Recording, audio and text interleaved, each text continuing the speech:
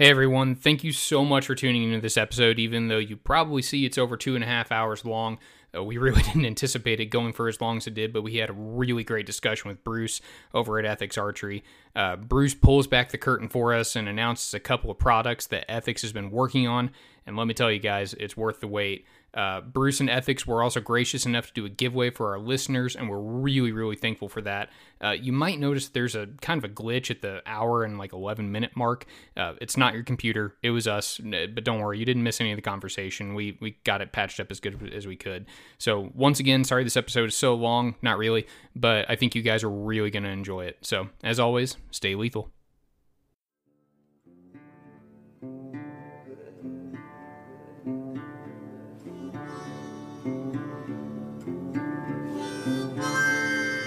Signal still looks fine, but I was just saying, what have you guys done this week?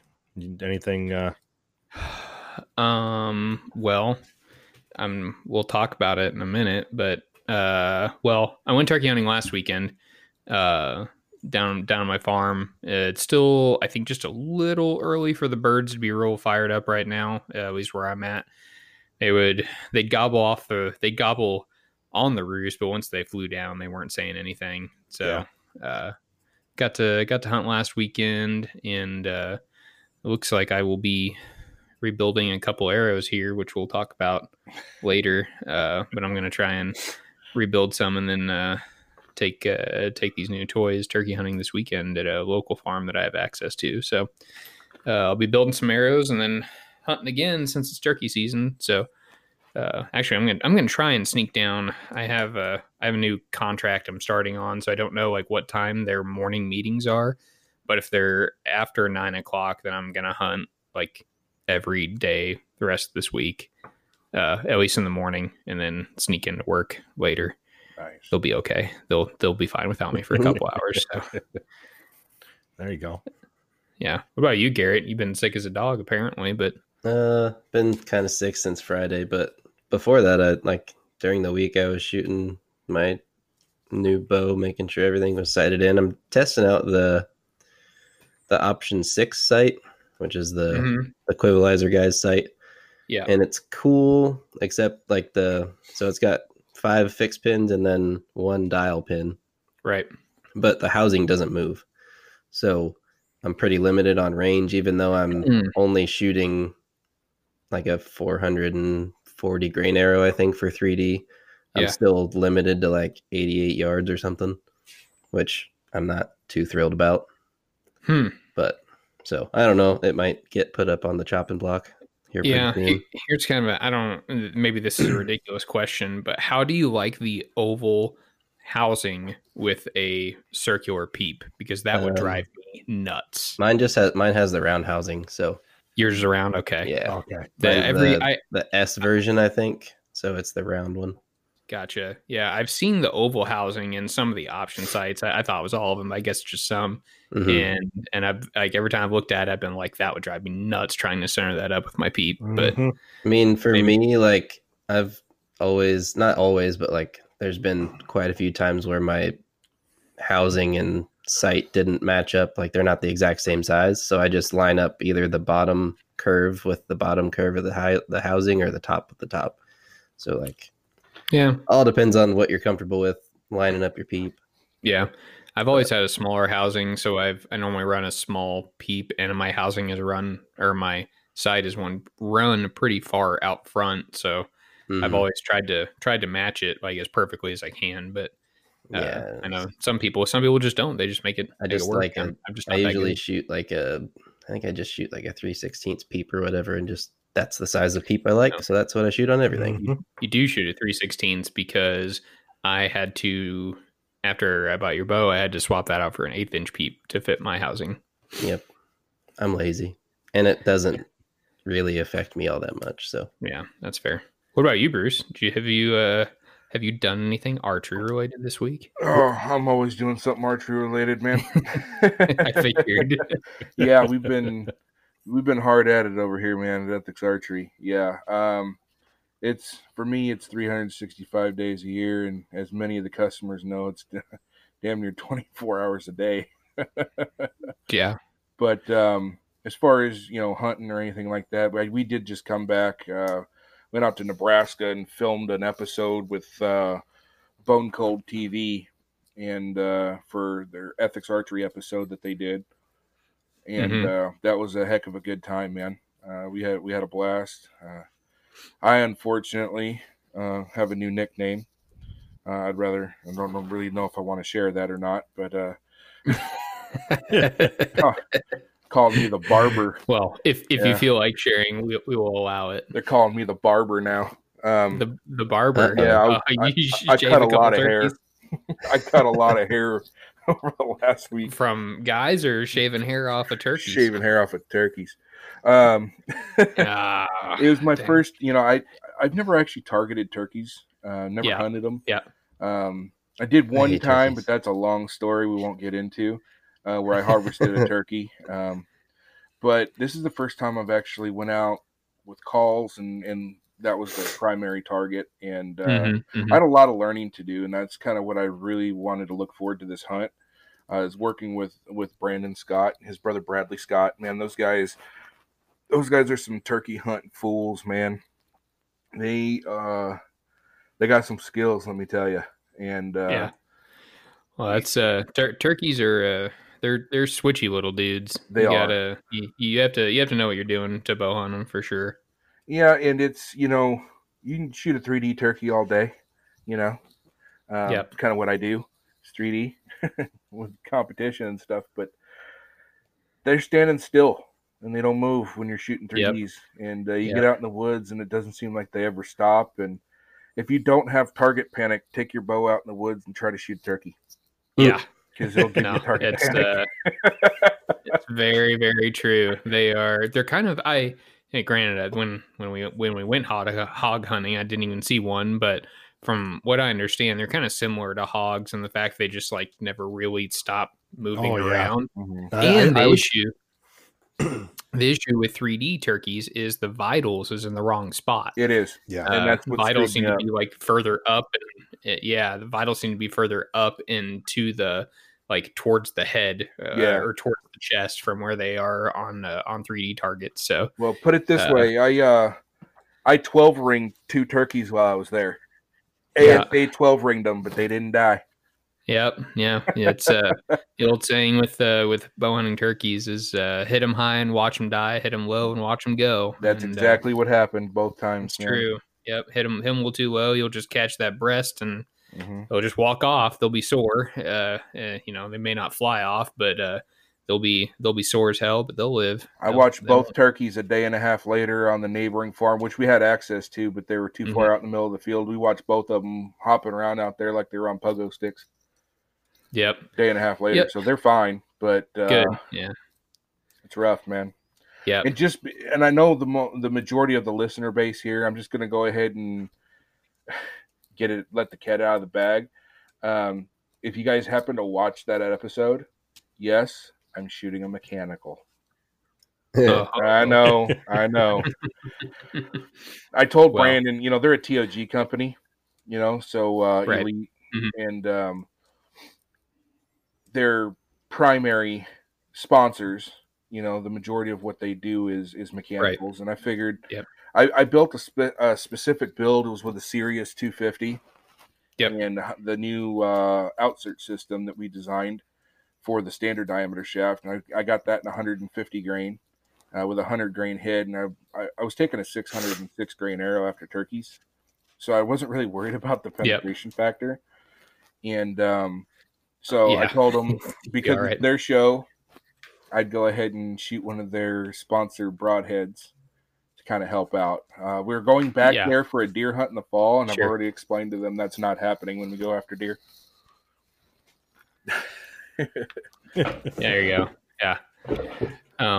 Cool. Well, if our guests haven't figured it out by now, we're hanging out tonight with Bruce Ritter Clark, aka Big Hoss from Ethics Archery. He's kind enough to join us tonight, hang out. We've got a lot of stuff to talk about, and just about Bruce and ethics, and also a lot of things to reveal that we're all very excited about, and frankly, the archery industry should be excited about. So, tell us about the like origin of ethics. This is actually a story I don't know much about. I know a little bit about the history of the company, but just tell us about the origin of ethics and how it all got started. Okay, well, ethics archery's roots begin in traditional archery. So about 16 years ago, the owner Scott Gazowski and his brother Jerome got together, and Jerome has been a big trad archer for a long time, and they got together and they were trying to come up with. First off, they started where they were going to actually be a bow manufacturer, believe it or not, and they originally started there. And as far as I know, it didn't really take off. They decided not to launch anything because they got into a side project, and that's what started with the spinning insert thing. And they just kind of started focusing on that. Mm-hmm. Kind of transformed into a component thing. So traditional archery is where our roots are. It took off with the spinning inserts. They kind of focused on that and began that venture. And then from there, it just kind of grew. And now we're kind of trying to get back into that. We're trying to get back to our roots, and hence the reason why we're having this podcast. And we'll get into that product here shortly. What is your background? How'd you get involved with ethics? I know that, like, you guys, like, I had seen the ethics stuff, and then all of a sudden I just saw you everywhere. So yeah. Well, it was funny. I was actually, I compete on the national ASA circuit, and I was out at a tournament, and I found a busted arrow by a target. You could tell somebody just took it over their knee and snapped it. And I picked it up, and I was going to put it in the trash bin, and the front of it kept like rattling, like there was a loose field point. And I kept reaching down to tighten the field point, and it wouldn't tighten. I'm like, what in the heck is going on? Maybe that's why they broke the arrow, right?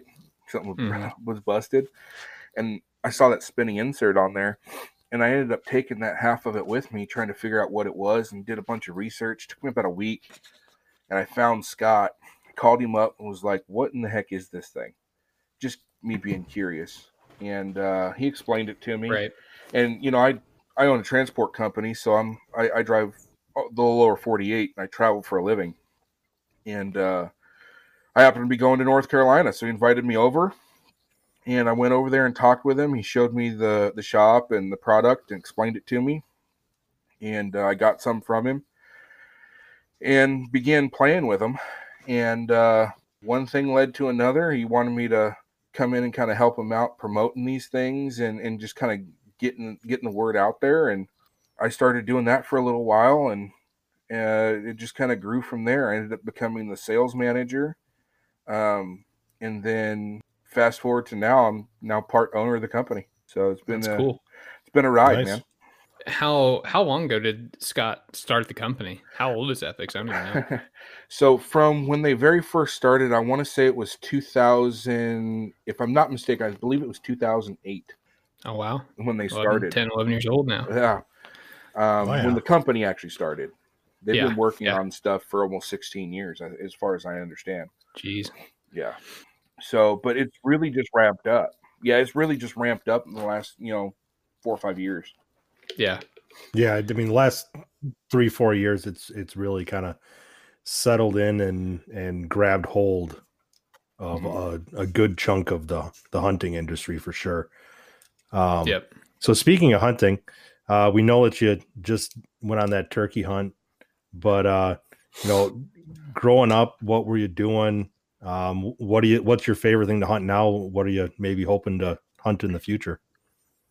Well, so I grew up in Arizona, out in the deserts, in Apache Junction, Arizona. Yeah, Unit 24B was literally my backyard. I could walk out the back door and I'm standing in 24B, which is predominantly, most people consider that a rifle unit just because of the layout of the land.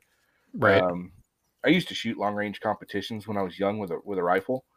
So distance shooting was really nothing for me. And I picked up a bow, and I was instantly hooked with a bow. And up until this past season, I'd actually never taken a firearm after a big game animal. This last season was the first time I'd done that. And the reason why I did that was because everybody always asked me, well, why do you just prefer to hunt with a bow? And I've always said, well, I just prefer it, right? It's just what I like to do. Yeah. But how can you prefer something if you've never done both? Sure. Yeah, that's fair. Yeah. So I said, I forced myself and I said, okay, I'm going to go shoot one with a gun and see what it's all about. And yeah, I prefer to hunt with a bow. But now I can look people in the face and tell them with certainty, right? But out there, I grew up spot and stock mule deer. That's kind of my forte. Getting to the top of the tallest glassing knob and spending a lot of time behind glass, man. And that's what I love to do. I've just recently started hunting whitetails about 4 years ago because we don't have them out there. Closest thing we got is a Coues deer, and they call them a gray ghost. The ever elusive Coues deer. Yeah, we call them a gray ghost for a reason. I still have not killed them. Yeah, I've heard they're the hardest deer to kill out of any of them, like by a mile. It's not even close. I'm going to tell you, man, I've literally walked past them 10 yards away, and they blow out of there and scare the ever-loving dog crap out of you because you don't see them. Man, I bet. That's how blacktail are too. They'll let you walk past them, and then they'll run away. They're like, oh, very cool, bye. And they're tiny. Later. They're so small, you know. You're looking at that mule deer body, and then all of a sudden you convert over and you start looking for Coues deer. Because in Arizona, when you buy a deer tag, you can shoot any antlered deer. So it can be a Coues or a mule deer; it doesn't matter. Ah, that's kind of cool. Yeah, so whatever you kind of run into, you can chase. But yeah, I'm not chasing Coues deer, man. Maybe in the future I'll get a chance to do that. But I love doing it. Unfortunately, I live in one of the best states in the country for elk. But it's all draw only there, and I to this day have not drawn a tag in my home state of Arizona. So yeah, I was able to. I finally went on my first elk hunt last year in Colorado. Didn't end up killing an elk, but I did kill a bear, which was pretty intense. Man, I know I've seen. I guess right now, I'm not overly familiar with Western hunting, but it seems that this month is when all the draw results are starting to come out for elk or for all the fall seasons. Yep. And, I see a lot of guys talking about Arizona, and it's like, oh, didn't draw again, 15th year in a row. Yeah, I'm at 13 now. Jeez. Yep. That's just crazy to me. As a resident. God, yeah, you get preference too over non-resident, I would guess, right? Well, they try to tell you that. I'm kind of finding it hard to believe. I mean, I got buddies in our hunting party because there's about 5 or 6 of us that we all hunt together, and those guys seem to get drawn out of 5 years. They'll get drawn 3. I don't get it, and I can't seem to draw a tag. They've all put in every last one of them is buddied up, and we've gone on a group where you can get 5 guys put in on one. We've done that twice now, and both times we did it, nobody got drawn. Man. Jeez. It's rough. I'm starting to think it's because I was on the tag. Yeah, you're the bad juju. They say next time they apply for that group tag, Bruce can't be a part of that. That's kind of the consensus now. So that's cool. So and you start whitetail hunting, which is obviously the big, it's the most popular North American game that's out there. So. So boring. Man, I feel so bad for you guys. It's a whole different ball game, man. It is. It's a very different ball game. For me, it's not boring to me because I'm learning everything for the most part on my own.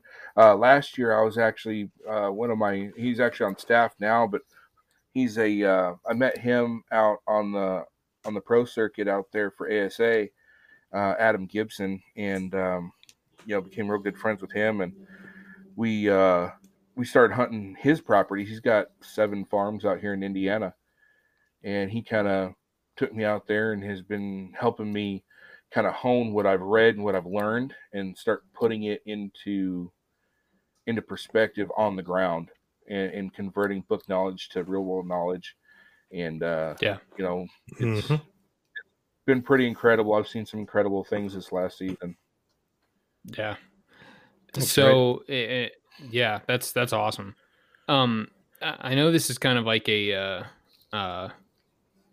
like an elementary question for us, but can you tell the listeners the difference between well, I know, God, maybe we should talk you talked about the spinning inserts, but Ethics mostly makes among other things we're going to talk about a little bit later, components for arrows and inserts and other things, field points. But what most I just want to break down for our listeners, man, this has been like the worst transition ever. My God.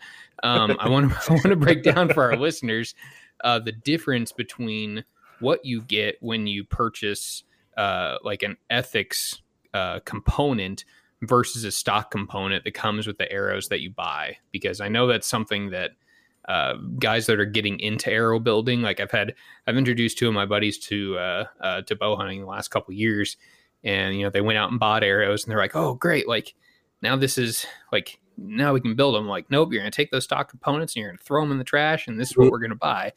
And so I want you to, because you probably explain a lot better than I do. Well, obviously, after that last transition, tell us about the differences and like really what you're getting when you buy Ethics components. Okay, so I like to start first by telling people, when you go to your local pro shop, or you're going to a box store, or you're going online ordering directly from the manufacturer, when it comes to arrows, you have to understand that arrow companies are just that. Their primary product is an arrow shaft. Okay, they're not component companies. So the majority of your arrow companies are going to hone in on the shaft, and there has to be something that comes with it in order to attach a field point or a broadhead, right? Can't shoot it without it. So they're not putting the time, effort, and money into a quality component. They're typically getting that from the cheapest bidder. Most of the time, that's China, right? So they're getting it at pennies on the dollar because they have to include something. Right. So when you come to a third-party company like us at Ethics Archery, that's all we do is components. We don't do arrow shafts. We don't do none of that stuff. We are a component company. So our primary focus goes into not only the materials being used, but the quality of the materials and where they come from is very important to us. We use all American-made steel. That's important, especially being a veteran-owned company. We are 100% American-made, and we pride ourselves on that. So you talk about quality of materials, and then you're also talking about tolerances. You take something that's mass-produced, like a field point, and if you ever put them on a field, it's almost a joke, and that's not all over the place. Yeah, they're all over the place. To be nice about it. Yeah, and that's just a fact. Okay, that's not running our mouths or nothing like that. But we focus on tolerances. So when you buy a product from us, you can ensure that you're getting the best quality materials. High quality aluminums, high quality stainless steels. The tolerances are going to be in spec. So when you pick up a 100-grain broadhead and you pick up a 100-grain field point, you expect them to weigh the same, right? Right. Generally, with us, you would expect that. You can assure with us when you buy a component and it's supposed to be 100 grains, it's 100 grains. It's not going to be all over the place, and those are kind of the short of what you're getting when you go with an actual component company. Is you're getting quality and you're getting tolerances where they're supposed to be. You're getting what it says on the package. Yep. Yeah, exactly. Well, I know that has certainly been my experience in the couple. Well, I've probably built around 5 dozen arrows for friends and family with Ethics components, and I literally don't think I've had a single component that has been more than, I have not had a single one that has been more than a grain out of spec, which is saying something. Actually, I'm pretty sure I haven't had one that's been more than half a grain out of spec. That sounds right. Which, I mean, yeah. We claim our tolerances. We claim our tolerances within a half a grain plus or minus of what it's supposed to be. Yeah. Yeah. And I mean, it's, when I started getting serious about building arrows, it'd be, okay, let let me line up all my arrow shafts and weigh them, and now let me line up all my components and weigh them and try and get as close to, get them to match up as close as I could. But I haven't had to do any of that with ethics stuff because it's all been so close that there is no point in trying to make it more perfect than it already is. I was just gonna say that's one thing. I mean, I don't know how many setups I've built at this point using ethics components. I mean, Dozens. I've been dealing with you guys for 2.5, 3 years at least. And yeah, it takes a lot of the extra workout when you're confident in the components. Yep. When you're confident that everything is going to line up well, it's going to square up well, it's going to be in tolerance, and it takes a lot of that guesswork out. And it's from a dealer side of things, it's just cleaner. It's simple, and it takes a lot of the extra work out of the picture. Yeah. And that's what our goal is. And Rob, you dealt with us long enough. You know exactly the kind of company we are. When you deal with a company that actually listens to its customers, not just the dealers, but works hand in hand with the dealers, but also just its everyday customers and the consumer. When we get feedback, we want to hear it all, good, bad, ugly. We got to hear it all, because if there's a problem with something or something that can be better and we don't know about it, we don't hear about it, we can't fix it. And I think that the majority of people who have dealt with us as a company have seen that, we try to listen to what's going on out there in the feedback and make those adjustments accordingly. And that's another quality that you're going to get when you deal with a component company, somebody who takes pride in what they do, and they only focus on that one type of product, because there's no way to advance the industry and advance the quality without actually listening to people. And, we definitely try to do that. And when you have confidence, like Rob said, in a component system, when you're trying to build your own setup, whether it be a dealer or a consumer, you're not having to do what you said, Matt, match your arrow shafts, weigh them out, and then each individual component to get where you need to be. You right. have faith in that. And it takes a lot of time and a lot of guesswork out.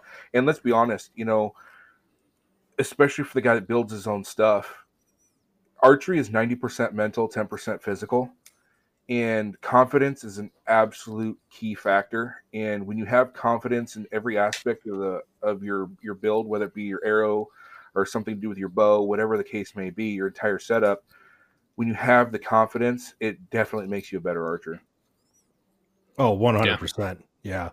That's Totally. I've made that comment before, where I've had a lot of guys come to me after failures, whether it was a component failure or a shaft failure or a shot placement where they failed to breach bone, and you work through everything with them, you get them into something that they regains their confidence, that they've got a level of insurance in their head that kind of takes some of that pressure off, and now they're not as stressed about it. Now they're not focusing on that shoulder or focusing on where they don't want to hit, because what happens if you focus on that spot? That's where you hit. And so now you're confident, and now you don't hit it. And now it truly is a plan B, where it's something out of your control that happens, and now you're prepared for it. Yep. Absolutely. So kind of on that topic, I guess, I mean, and Bruce, I know that we've kind of discussed this before, but what's the kind of mission statement? What's the goal of ethics archery for, the industry as a whole? Well, it's kind of in two parts. So me having a background in competitive archery, it's kind of funny. You talk to competitive archers, and we're all known for being kind of anal retentive when it comes to our equipment. When you talk to most hunters, when they talk to a target guy, and the target guy's like, yeah, I have a dozen shafts that are within 1 grain of each other in overall weight. Most hunters look at you like, why? Well, I think that's kind of funny because we're shooting for score, right? And we're shooting either paper or foam.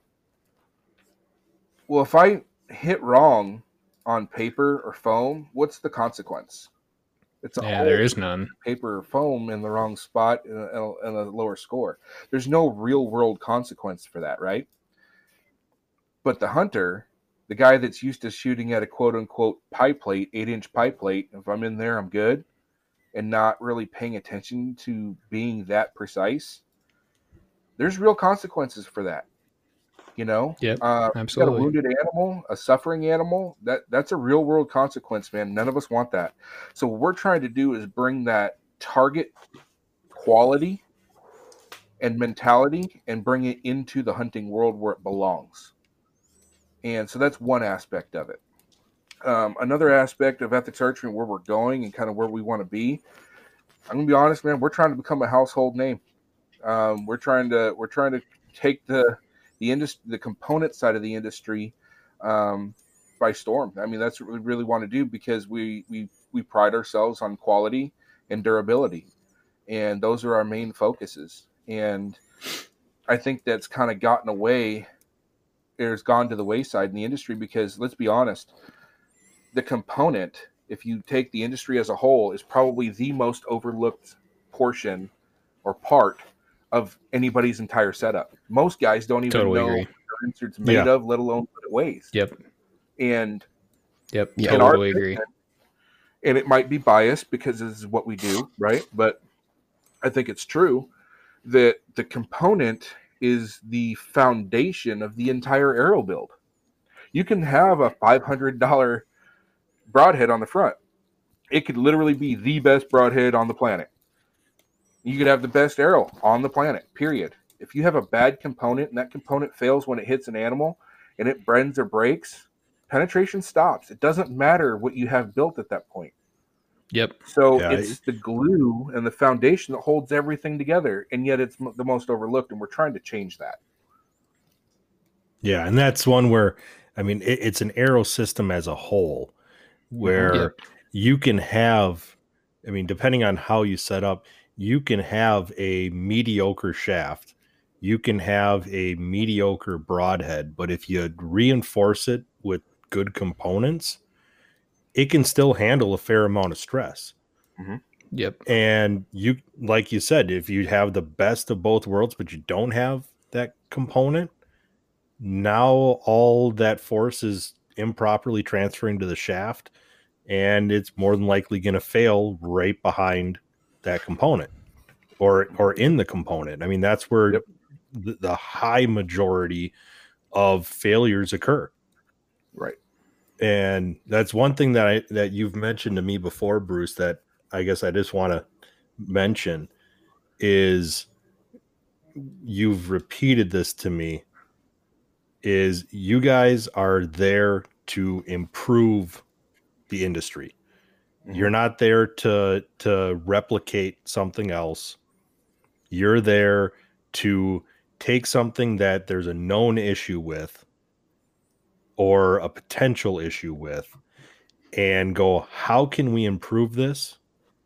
And then bring it to life. Right. I mean, and that's the part that I think is great, is you're not, just another component. You're not just another, of the same mold with a different package. Right. It's you're looking at problems and you're trying to provide solutions. Yep. We're not trying to reinvent the wheel. We're just trying to make it better. Yep. Exactly. Well, I really like the way that I've seen Grizzly Stick post about it a couple times, and I agree. The component is, or the component system, the insert, outsert, whatever you want to end up using, we're going to cover that, I believe, here in just a minute or two. Is very important, and you could have a less than desirable broadhead that can be reinforced by that by the components behind it. But I like the way Grizzly Stick has talked about it, in the sense that they talk about like everything up front being the slug. Like, what does your slug look like? And that's I was a little late to the heavier arrow, high FOC scene, but I had never seen the term total arrow weight used before, or TAW used before. You're so popular, Bruce. Yeah, I'm gonna turn that off. You're fine.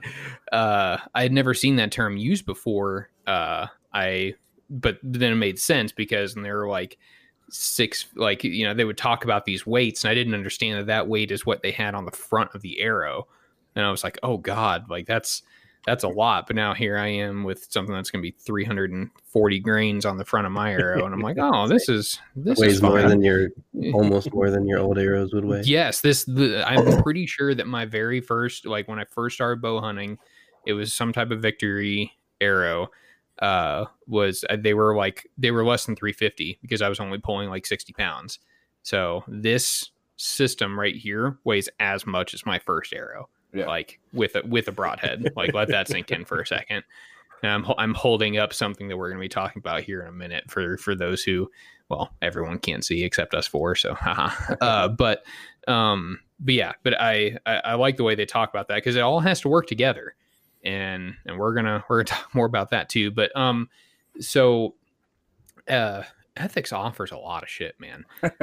So and it's a buddy of mine who, one of the ones I just introduced to bow hunting not too long ago, called me up the other day and was like, I'm on Ethics website. I don't know what to buy. And so you guys have a lot of stuff. So let's run through like the big categories that you offer. And you can break it down however you want. I don't really care, but I know there's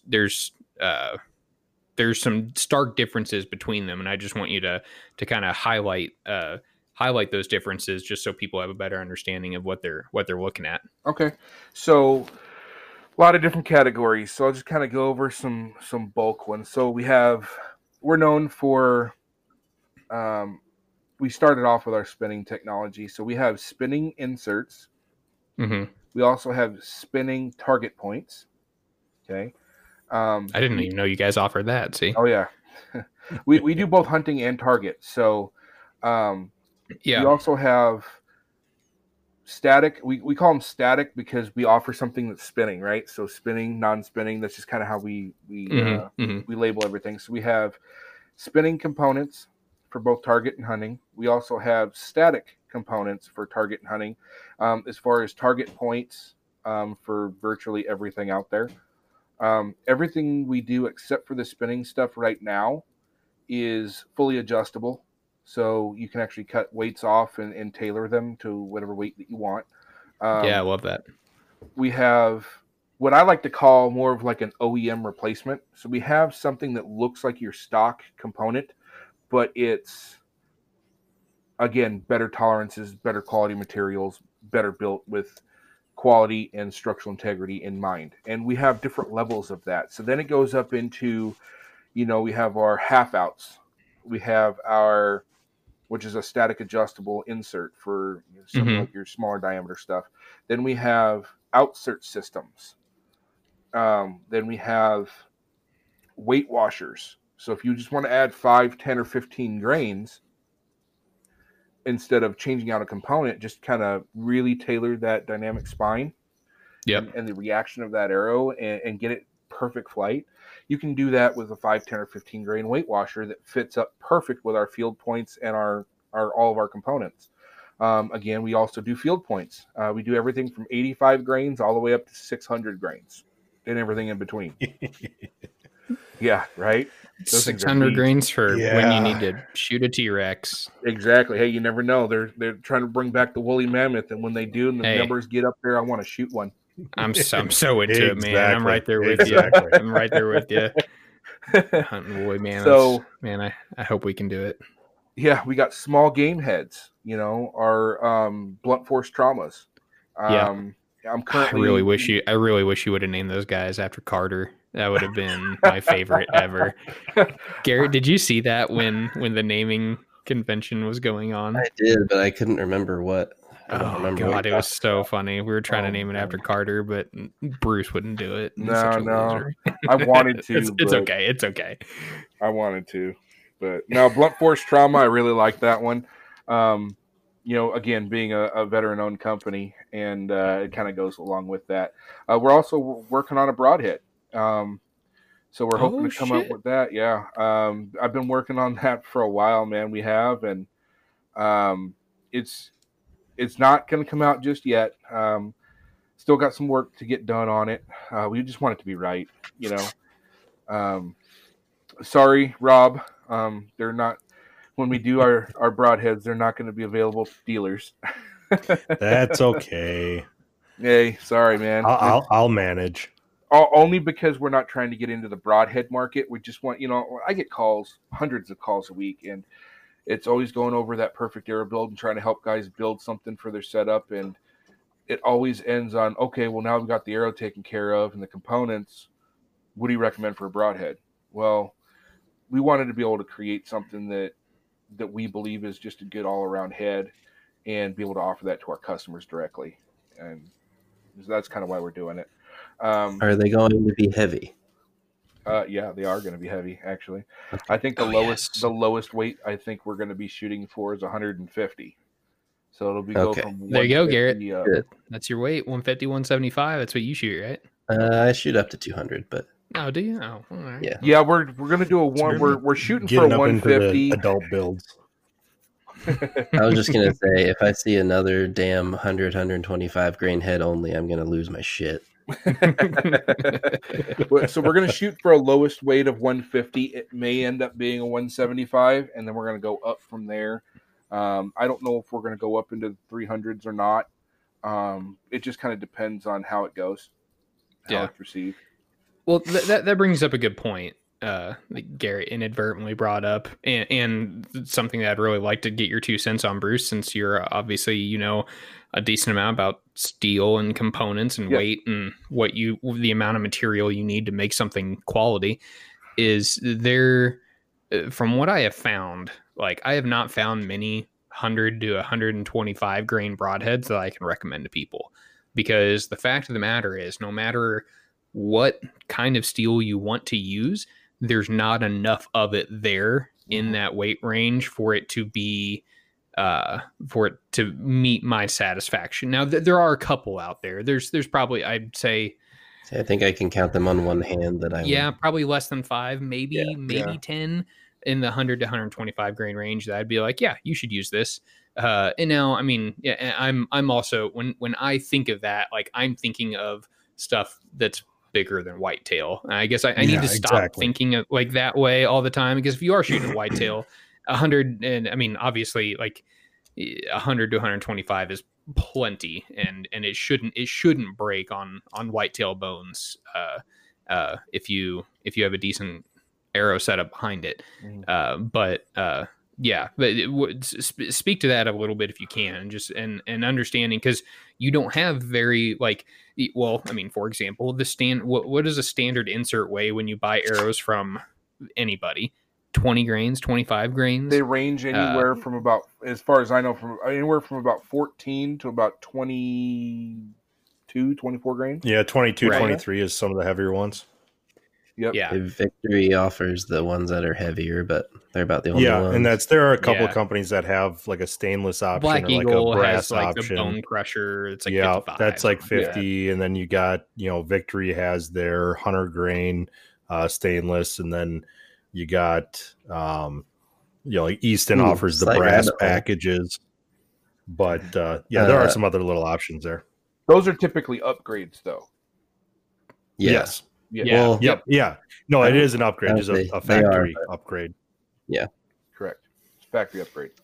Slight rabbit hole. Rob, I know you don't sell Victory, but Bruce, have you guys seen? I dealt with them for years. The new one. The new one that I don't think it's going to solve their problem, but I saw it the other day. I was like, well, this looks familiar. Well, I'm going to be honest. It's all one piece, which is different from the ethics stuff. But no, I'm going to be honest with you, man. I definitely have my own thoughts on it, just from an engineering standpoint when it comes to components. Because it may not be the most positive one, I'm probably going to refrain from talking about it, since I am a manufacturer. That's fair. Well, we will trash it later. Don't worry. I guess my 2 cents from an end user standpoint and from my experience with the previous generation, I think that it'll be an improvement over what they had offered. It's got more shaft coverage.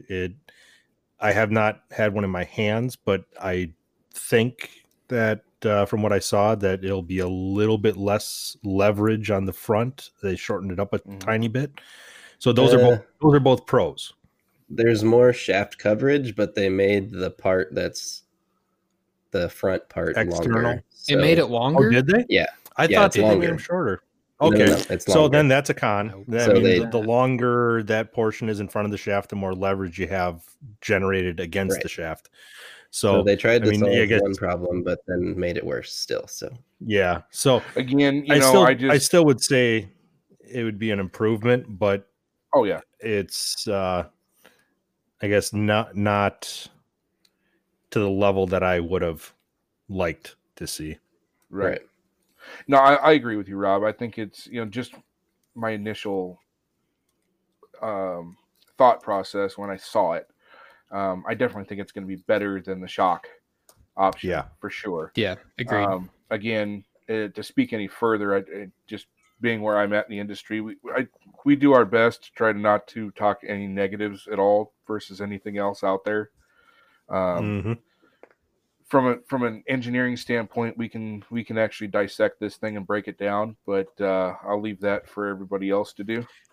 Yeah, don't worry, we'll get to it. They are trying. I mean, them and Black Eagle have they're making progress. Yeah, I mean, I'm going to be at least at the end of the companies. Day, at the end of the day, they are still they're an aero manufacturer. So, like you said before, they're the focus on components. At least there's some companies that are starting to address some of this and trying, making an effort to have some better options that are going to, should be readily available in the majority of pro shops, right? Because that's always the kicker is, I would say that at least 80% of the market is not going to buy something that isn't in their pro shop. Right. Just because that's what's being recommended, that's what's being shown, that's what they know. And so I'll take that as a win, because the more that guys like Bruce and Ethics push, what they're doing, the more that some of these companies are going to start going, okay, we got to try and, there's obviously a market here. And now we should evaluate what we can do to try and, kind of edge into it as, factory option. So it's a circular, win-win in my book. I'm glad you said that, Rob, because honestly, and this isn't, I'm not trying to stroke my own ego here or nothing like that, but, you see trends, especially within the industry. And ever since we started as a company of Ethics Archery, really started becoming more and more popular, I'm gonna be honest, man, I feel like we started a fire, because I think people are taking more notice now, and they're starting to realize that there's better ways of doing that aspect of it, and the major aero manufacturers are losing out on that, and I think that we're starting to gain ground there. And I really think that we started a fire by coming out with our company and doing what we're doing.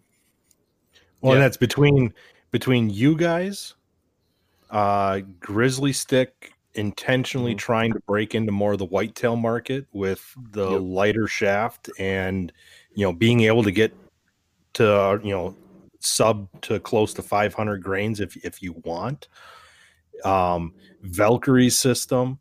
There's a handful of companies that have taken the knowledge that was there and started implementing it. And I mean, this was stuff that people have known has worked in Africa and in BC and up in Alaska and all these places with big animals.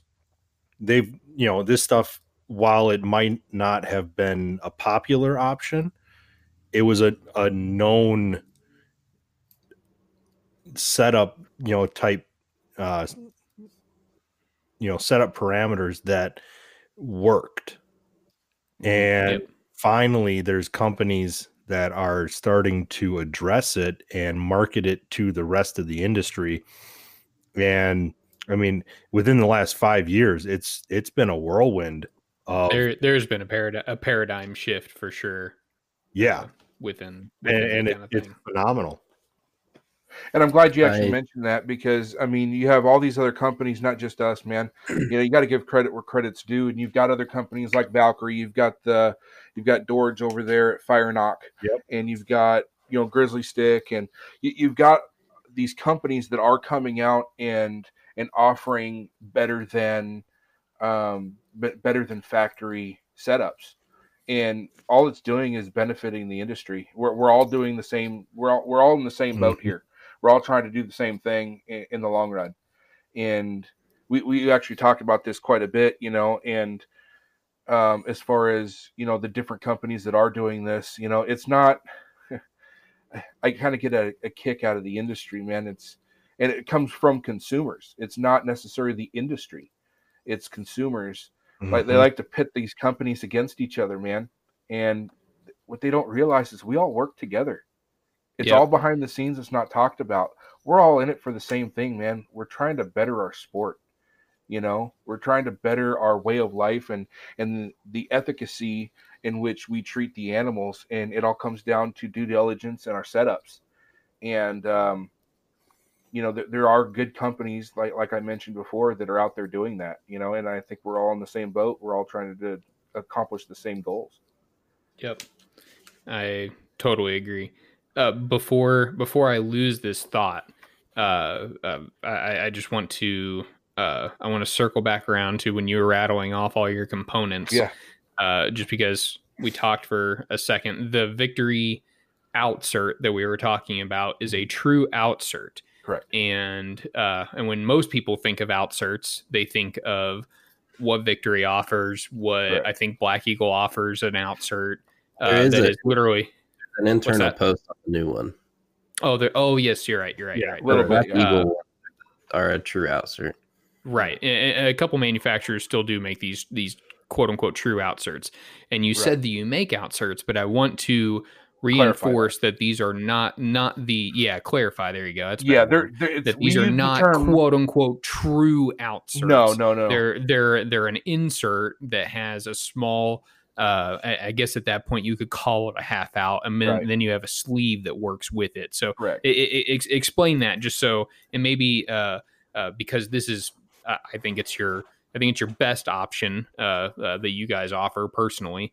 And Garrett had mentioned the prep for those. So if you want to talk about those for a second and prepping an arrow for it, that would be great. Not because I'm going to be running some of these outsert kind of systems that we'll talk about in a minute. But I probably need some personal recommendations on how to get all this prepped as well. Okay. So let me address the whole outsert term. So we do use the word outsert, but if you see on our website and our products, it says outsert system.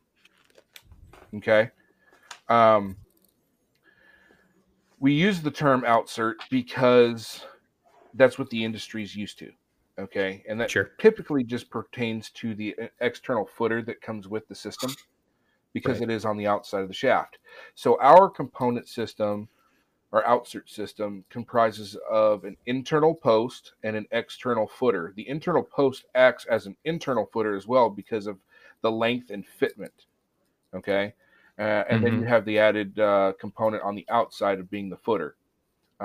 Again, we only just use the term outsert because people are familiar.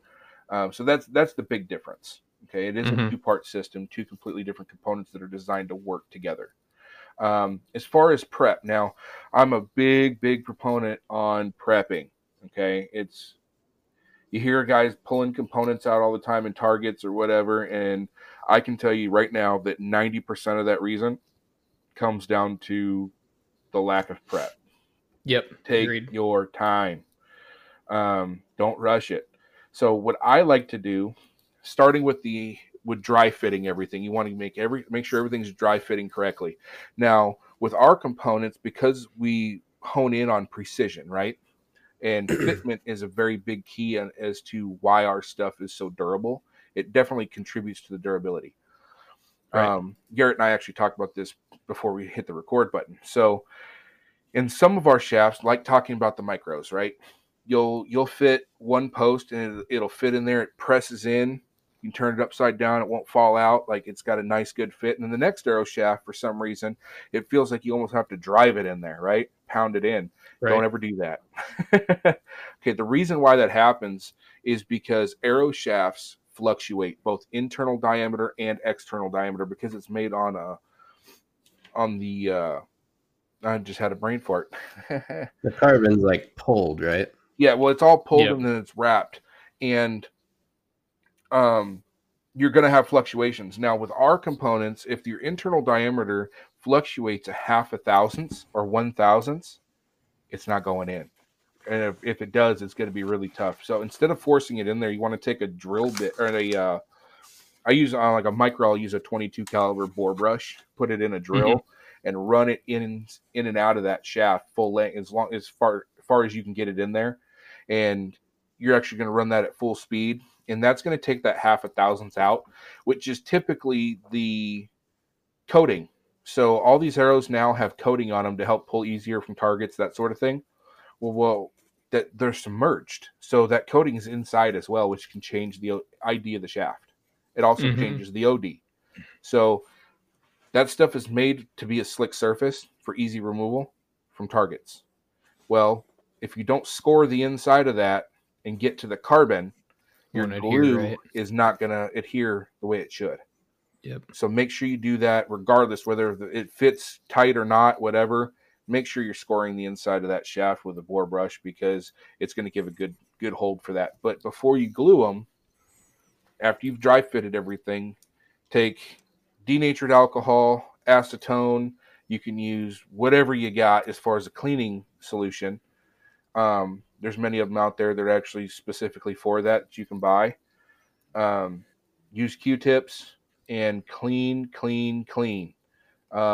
Me personally, I mean, Rob might be different because, when you're running a pro shop, you can't really take an hour to do that. But with me, I want to be able to run that Q-tip in there. When I pull it out, it looks like I didn't even put it in there. Right. Yeah. Get it clean. That's pretty normal for me is I'll run through all of the shafts in whatever batch I'm putting together. And, they're all going to come out dirty. And then I'll start again and I'll wipe them all down again.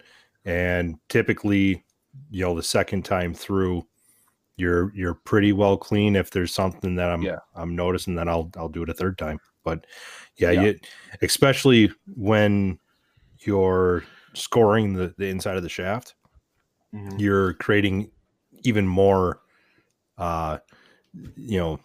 loose particles that you want to remove, because any of those loose particles that are in the grooves in the shaft are what the glue is going to adhere to. And now it's not actually bonding to the shaft itself. It's bonding to those loose particles. So that's the cleaner that the better prep you do, the better the system as a whole is going to function. Absolutely. And what a lot of people don't realize, like with our stuff, we recommend super glue, right? We don't recommend epoxy, nothing like that. We just recommend super glue. You can use whatever you want. But when you're choosing any type of CA glue, whether it's impact resistant or not, which is what we recommend, if you have a bunch of dust particles in there, and once that glue hardens, those dust particles are now embedded in that glue surface, and it creates a fracture point. So when you hit something hard and you get that hard impact, that's where it's going to crack from, and it's going to cause a glue failure. So the cleaner you get that shaft, the better it's going to perform. Yeah. And so make sure you dry fit everything and then clean. Cannot say that enough. Yep. So okay, so you have an outsert from you guys. Do you okay, so you're gonna clean the inside, but then your outsert is typically it's set to run tight. Yes. So now and at this point you're supposed to sand to fit, right? Correct. Correct. It was designed for fitment. Fitment is one of the reasons, again, like Rob said, we're trying to fix the issues in the industry, right? Right. Most factory components, when they come, they kind of overshoot it a little bit because of those fluctuations in carbon.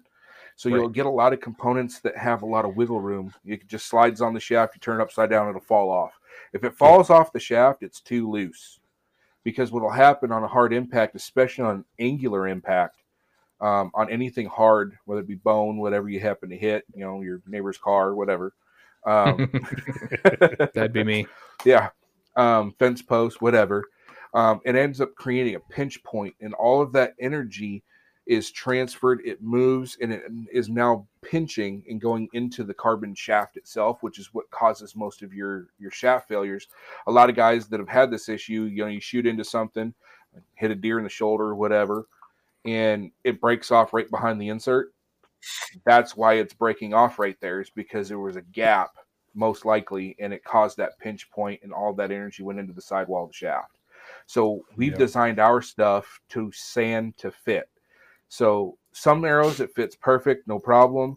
Majority of arrows you are going to have to sand. So, I have a video on YouTube. You can actually look it up. It's called Ethics Archery Installation.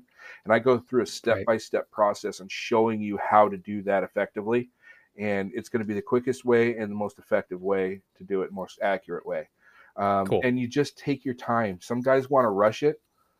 Don't rush it, man. Take your time, sand it a little bit, test fit, and then repeat that process until you get that perfect press fit. Yep.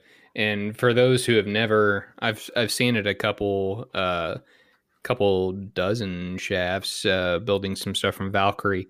You can literally take a drill, chuck in the knock end of your arrow into the drill, and just take either the paper sandpaper, or the more of like the sponge type, and literally just get around that first like inch or so. And I mean, you don't have to do it much. Like, just give it a couple quick squeezes and beep beep beep, and you'll take off a decent chunk if you've got any kind of pressure on it. And it's really, and if you do it that way, you do it evenly, so you're not creating like some weird like wave in the carbon, and you'll have more consistency that way as well. So it's not too difficult. So so if I've test fitted, I've dry fitted everything fits. Do I glue the insert in first and then from the back end run the sleeve all the way up? Or well, no, I guess you wouldn't do that. So not with our system. So let me preface this. Okay, before if you are in a situation where you have to sand that shaft, I recommend cutting it to the length and squaring both ends. Don't forget to square them. Yep. Install your internal post. Go ahead and glue it in there. Okay. Because if you don't and you go to sand it without that in there, you're going to end up bullnosing or rounding off that edge, and you just took the square right out of it. You don't want that. Gotcha. So glue that in first, then sand. Once that's done and you've dry fitted everything, the sleeve fits the way it's supposed to, take the sleeve off and then take your isopropyl alcohol and wipe down that shaft. Get all those particles and all that stuff clean too. Then wipe down the post as well. Yeah, wipe everything down, and then put your sleeve on, and you have a choice. So if you sanded it properly to where you should be able to turn that arrow upside down without a field point or broadhead on after it's pressed onto the shaft, it shouldn't fall off. If it doesn't fall off, you don't have to glue it if you don't want to. Me personally, I don't, because I do a lot of practicing at long ranges, out like 120 yards. And if I get back and I punch a trigger at 120, there's a chance I'm going to miss that target, hit my backstop, and then my arrow's stuck in a piece of wood or whatever you got back there. Right. At that point, you can pull your field point off, pull your sleeve off, pull your arrow out. You're good to go. So that's why I personally I take my time with the fitment on that, so that I have that option, and I don't have to chance breaking my arrow or bending it because I'm trying to wiggle it out of there and wrench on it. If you're one of those guys that just wants to make sure that nothing's going to move, by all means, go ahead and glue it. But see, I don't use super glue on that. I like to use cool melt. I don't ever recommend hot melt because it's too much heat on the carbon shaft and you can actually damage the carbon. But if you use cool melt, You can put that around the outside of that shaft, and you can be pretty liberal with it. Get it on there.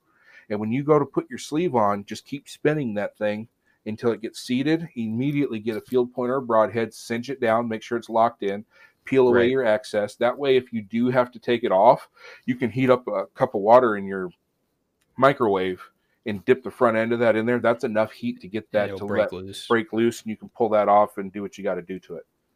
Cool. Okay. So it's personal preference. Now, let's say you went a little overzealous, right?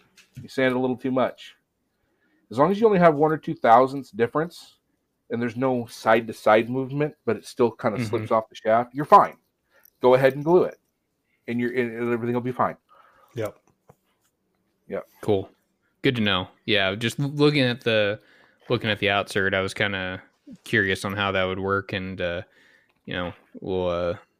well, I guess I'll find out here pretty quick. Yeah. So I know. I guess we'll hit this last like quote unquote question, and then we'll dive into all the real fun things we're going to talk about. Yeah. I know that I have. I understand the value. Rob understands the value. Garrett understands the value. But when I have helped people or tried to help people build more quality arrows with better components, whether that's inserts, broadheads, whatever, it's tough to tell someone, okay, you bought those arrows, now you're going to throw away what the arrow came with, and now you're going to go spend another 30, 40, 45 bucks on these inserts because they're better. Right. And you spending this $30, $40 on inserts is going to save you $200 later when you don't have to replace all your shafts next year because they broke. Yeah. So I guess I'm going to put this on you to try and explain it better than I can, because I don't know, it's better. Like, this is what you need. Okay. You don't want the stock stuff. So how I like to justify that to people is this, and there's a couple of different ways I do it. It just kind of depends on who I'm talking to. I actually just ran into this issue the other day, yesterday actually. I actually have a customer of ours who happens to be on staff as well. He calls me up. He's an outfitter, and a very high-end outfitter out of Colorado. And he's got a customer who's coming in September to do an elk hunt. Okay. He's been shooting archery a couple years, so he's still very new. Trying to justify this to him is the exact situation we're talking about here. And here's how I explained it to him. You're spending upwards of $10,000 to come out and shoot a trophy animal of a lifetime, right? He says, yeah. Okay. You went out and spent $1,500 on your bow, give or take. You went and got the latest and greatest sight. That cost you $300-400. You got your stabilizer set up. That's another couple $100. You got your rest. That's another between $100 and $200. You got your quiver, right? Who knows what kind of quiver he's running? You got all this money plus the $10,000 you're spending. You're going to get out there with a factory build, and the chance I'm not saying this is going to happen. Regular factory builds kill stuff all day long, every year. There's no question. Yep.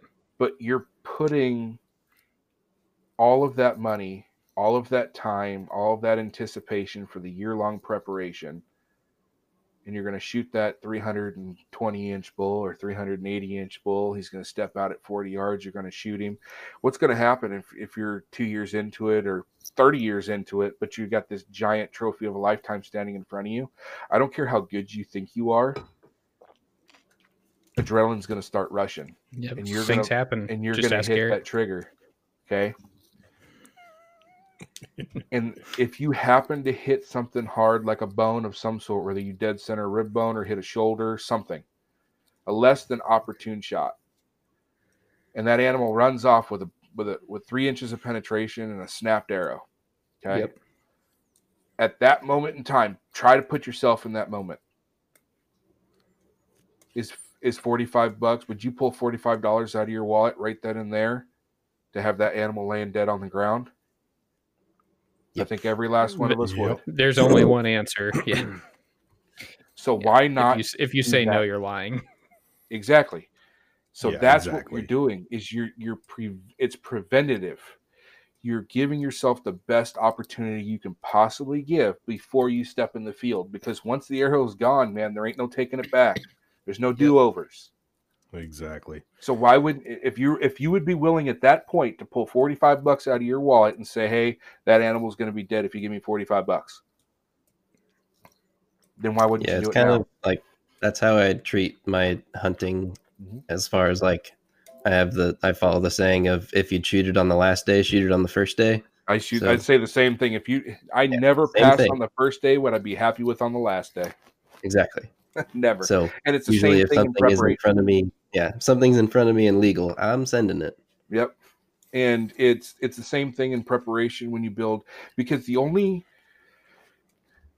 as hunters, the hunt doesn't start when you put boots on the ground the opening day. That's not when the hunt starts. The hunt starts 6 months prior, it ends. When you've purchased the bow, the arrow setup, all of your gear you're going to take. That's when the hunt starts. And there's so many variables that we have control over as hunters, right? There's only so many. And the ones that we have control over, we should definitely take that opportunity to do our due diligence and analyze everything to the nth degree to purchase the best thing that we can possibly find to do our builds with. Because once you send the arrow, man, that's it. You no longer have any more control. And you can't control what the animal's going to do.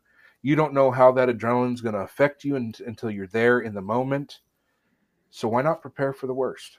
And if you have that opportunity, if that's one thing that you can take that variable out or at least reduce that variable, why wouldn't you? Garrett, after technical difficulties. Yeah, go ahead and wade into that rant again if you want to. So what we were talking about before is just that, everybody talks about preparation. Like we were just talking about preparation with arrows and everything, but everybody also really needs to practice more. Like, and Rob said it when we weren't recording, but like actual practice, like there's shooting and then there's practice. So you need to focus on, like, when I shoot, I know when a shot is bad and I try to figure out what I did that was bad and fix it on the next shot, as opposed to like just shooting. It's just like, oh, I'm just putting arrows down range. It's like, but are you focusing on your shot sequence? Are you doing all of this stuff? Because that's a lot more important than any arrow that you can throw down range. The arrow also helps, but if you can't shoot it well, then it really doesn't matter at all. Well, and that's even just having a shot sequence. Yeah, well, I don't know how many people that don't have a shot sequence. Yeah, they have no idea what their process is. And then when you're, shooting, evaluating what's happening. If a shot goes low, what happened? Oh, I must have dropped my arm a little bit, or if it went left to right, okay, was I canting or did I peak? And focusing on what you are doing and what you're in control of, right, to improve. That's practice is meant to improve, not just to repeat. Right. Yeah, like I know a lot of guys, like even when I lived in Ohio, like a lot of guys love shooting spots because they're like, well, it shows that you're consistent. I'm like, okay, but I hate shooting spots. It's boring as hell. So instead of shooting spots, what I do to focus on my shot sequence and make sure that I'm being consistent is I'll shoot 80, 90 yards. I'll stand there and I'll shoot 50 arrows. And I know as soon as that bow or arrow leaves my bow that I did something wrong. It's like, nope, drop my hand on that one or drop my arm or peaked or whatever. As soon as you let it go, you know that you messed up. Yeah. Whereas on spots, like, you missed your spot, but it's so close. Like you don't really have time to evaluate what you did. Like that's one reason I'm a big advocate for longer range practice. Yeah. Because all those little things show themselves. Yep. And it's stuff that you will never notice at 10, 20, 30 yards. Even 40. But when you get out to 70, 80, 90, 100, 120, whatever you can reach out to and stay on target, if you focus on that max range and practice with the intention of shrinking your groups, you are going to learn so much about what you are doing and what your body is doing during that shot process. And then when you pull up on a 20 or a 30-yard shot on an animal, there's no question. You're not thinking about what do I need to do here. You pull back and everything's automatic, and the only thought is it's dead. When I do coaching, I do something very similar. So let's say I'm going to do a coaching session with somebody, and it's going to be an hour long, right? We spend the first 35 to 40 minutes out at their maximum distance. So let's say somebody's sets their own effective hunting range at 40 yards, right? We're going to shoot at 80. Yep. And they're going to do that for the first 35 to 40 minutes. And the reason why I do that is just to get their form correct. Because once they start bringing their groups in, start getting consistent, it doesn't matter if it's in the center of the target. It's just having groups, right? If they can get groups and they can focus enough to do that, when we get back down to 20, 30, 40, it's so much more repeatable and a little bit easier, and the groups are tighter. And I try to tell them too. So I want you to pay attention to everything that you're doing at 80 yards. How does the shot feel? What are you concentrating on, right? Because I don't care if you're shooting at 80 yards or if you're shooting at 20 yards. The shot is exactly the same. Exactly. Nothing changes. So why is it that you settle in and you get all comfortable at 20, and then at 80 you start to freak out?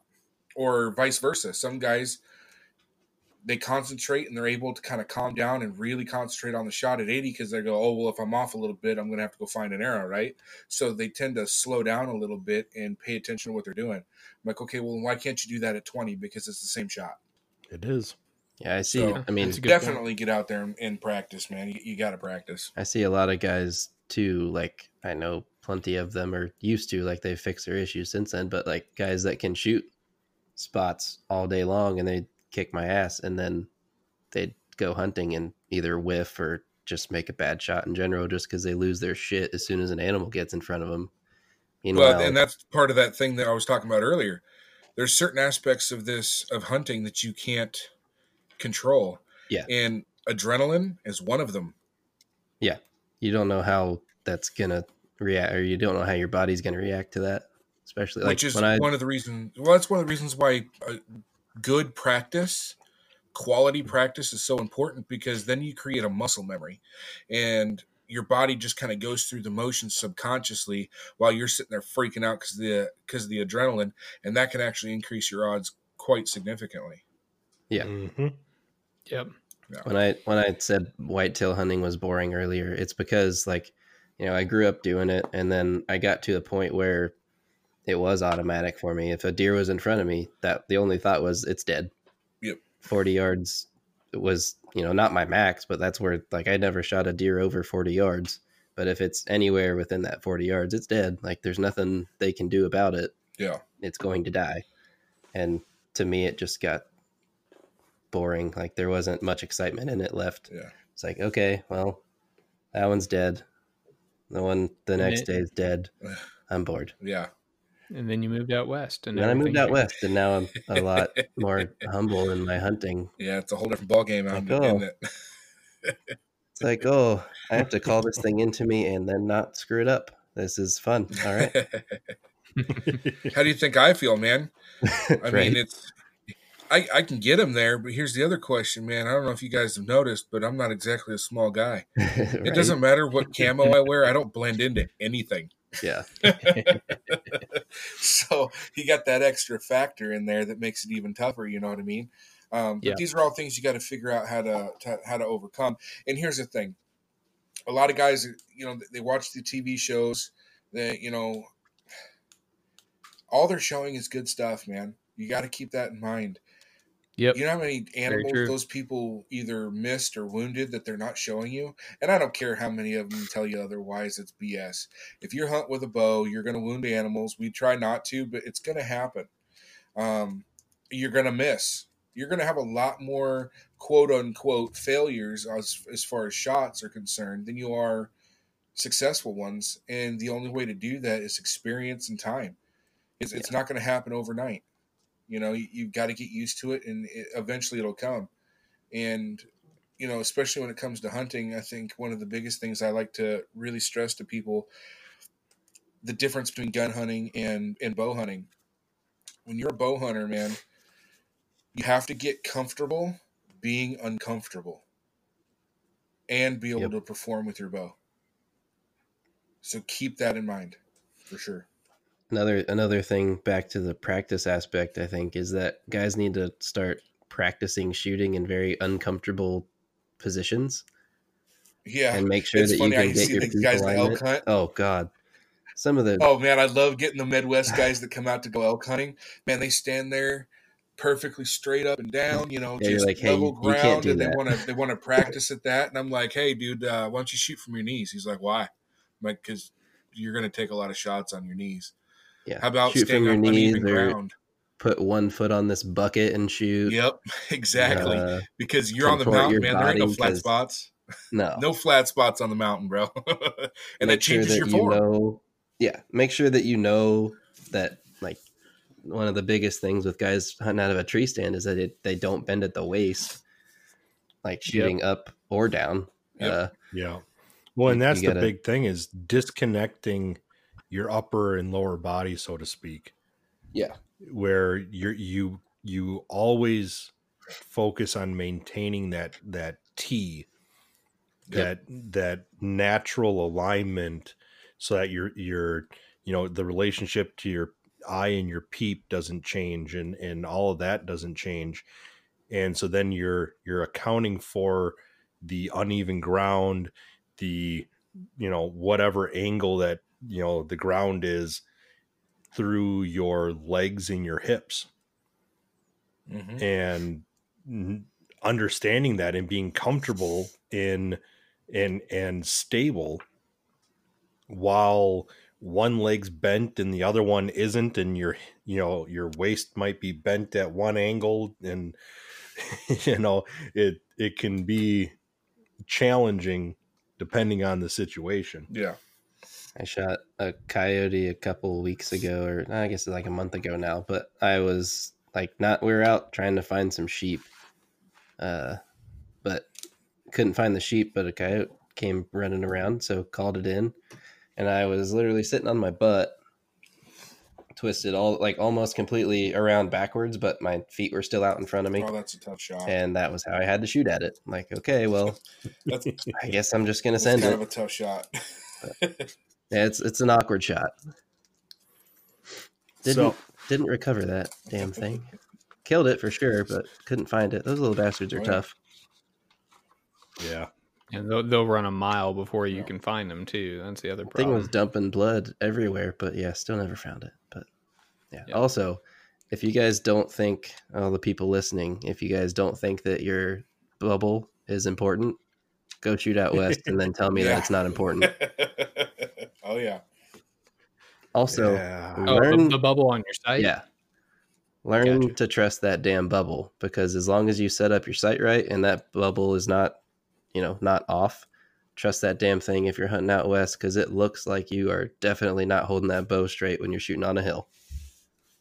Yeah. Mm-hmm. Well, because the trees are growing at an angle and everything else. Yeah. So. Oh, yeah, that's crazy. Okay, so let me rephrase this. I want to have Bruce back on for some more 3D and coaching session stuff, because I certainly don't do a ton of it, but I've been wanting to get into it. But if we keep talking about it, it's going to be like a 4-hour podcast, and then we're going to have to rename our podcast to the Joe Rogan podcast. So let's jump into the real fun stuff. So do we have 3 announcements? Is that do I have the right count? Technically, yeah. Okay. Yeah. So the whole premise was on the component, the new one. Yeah. So we have 3 big announcements that will be debuting here, I guess. We've kind of things have been alluded to and talked about, but I guess we're letting the cat out of the bag right now. So I'll let you, Bruce. I'll just let you take it away. I'm sure we'll have a couple of questions, and you can start with whichever one you want to talk about. All right, so let's talk about the component first, the new component. So we're calling it the direct bond adapter. And this is for a glue-on broadhead that has got the Ethics Archery spin on it. So they are going to be fully adjustable. They're going to have the same cut marks as we normally have on most of our other products. We are going to be offering them an aluminum post as well as a stainless option for the post. Paired up with those, we are going to have both an aluminum and stainless sleeve option for each one of those. So this is on the 244 stuff. We've also extended that into your smaller diameters in your 203, 204s, which is going to be like your rips, your kinetic chaoses, that sort of rampages. Yep, rampages. Yeah. And then we also went a step further for the first time that I know of, and we have those options as well for your micros, your 165 and 166 options. What we've done to kind of take an old concept of a glue-on head, which inherently is stronger than anything that you're going to have. Let's say you had a cutthroat and that has the screw on, like normally, like most broadheads out there that we're all used to. And then they also have that same broadhead and a glue-on. The glue-on option is going to be inherently stronger. The reason for that is because when you take and look at a broadhead, it comes down to the base of the broadhead that normally butts up to the end of your arrow or your component, right?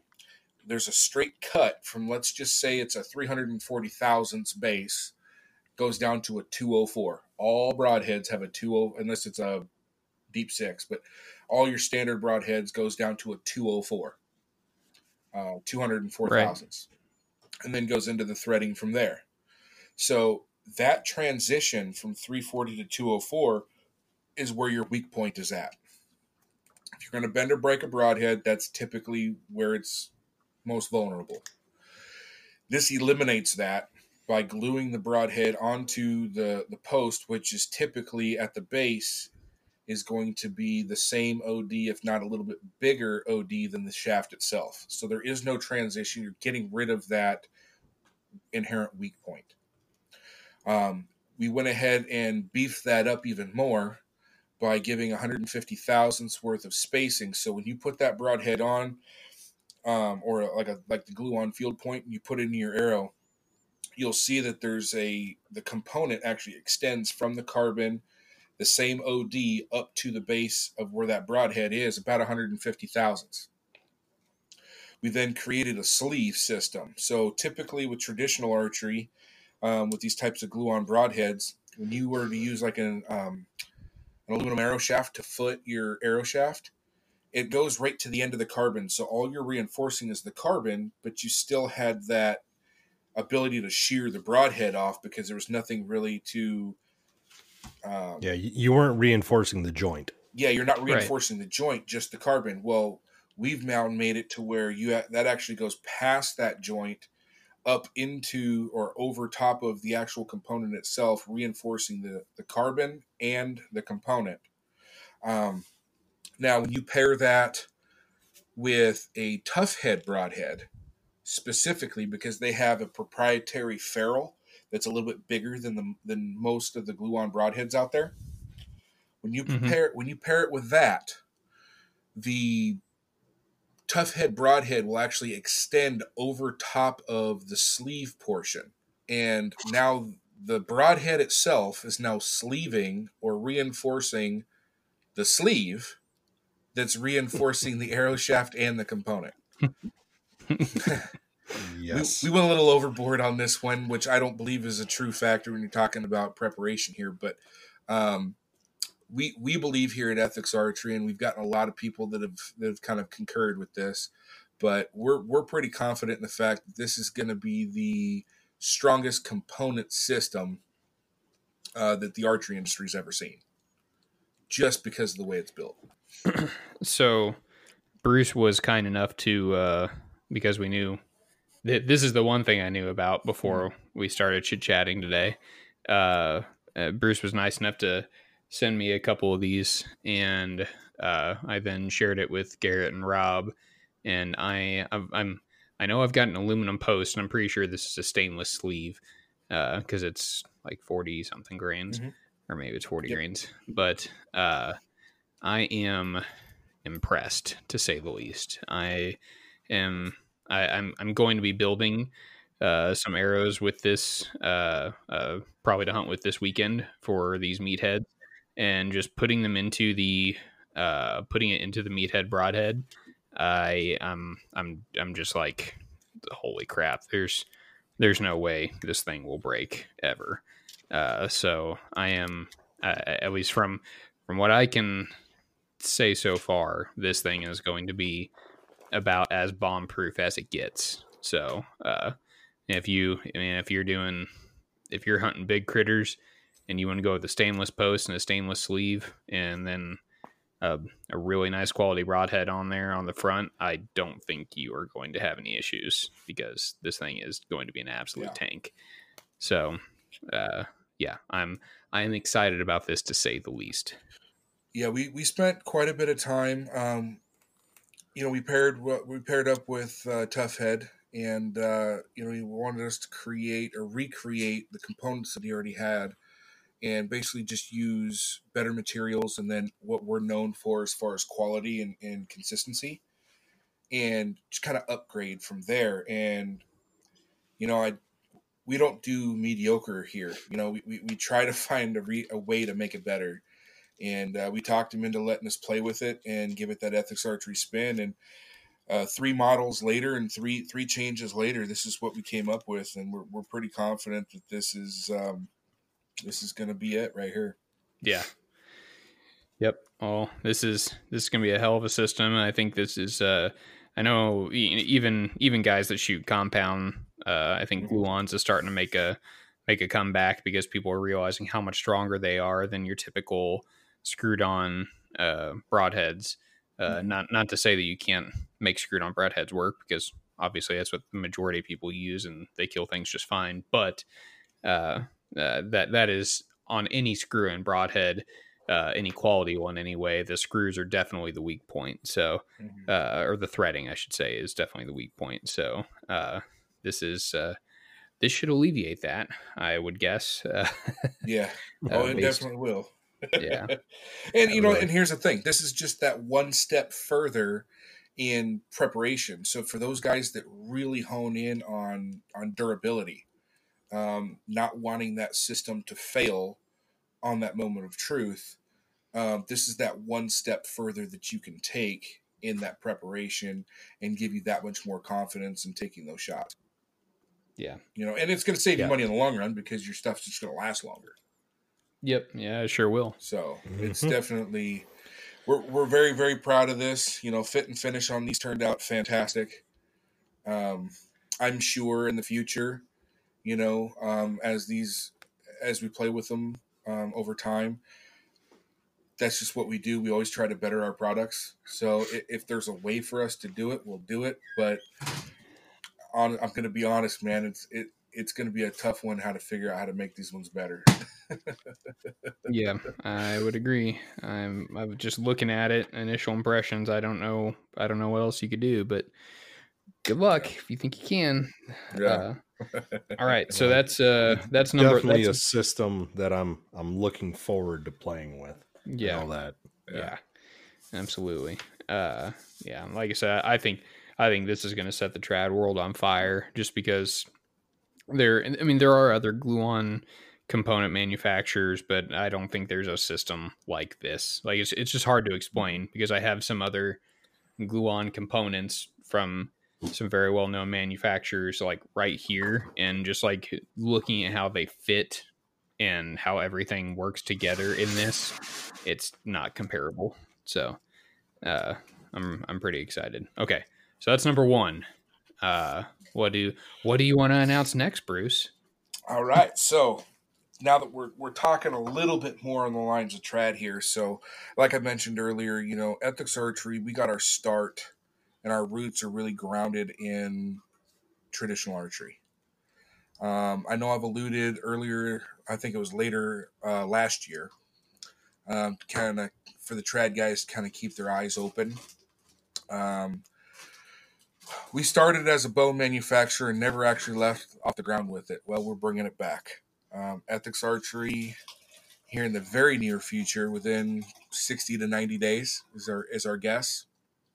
We will be releasing our handmade in-house lineup of trad bows, all custom made, custom carved. Yeah, they're a pretty sight. Yeah, I've seen a couple pictures, and they are gorgeous, beautiful. Yes, indeed. And those are all going to be made in house. These are all 100% Ethics Archery. Again, 100% American made, veteran owned. Jerome Gazowski is the builder. He does guitars and stuff like that. He's been doing bows and guitars custom made, handmade for, I don't know, 15, 20 years. I mean, he's been doing it a long time.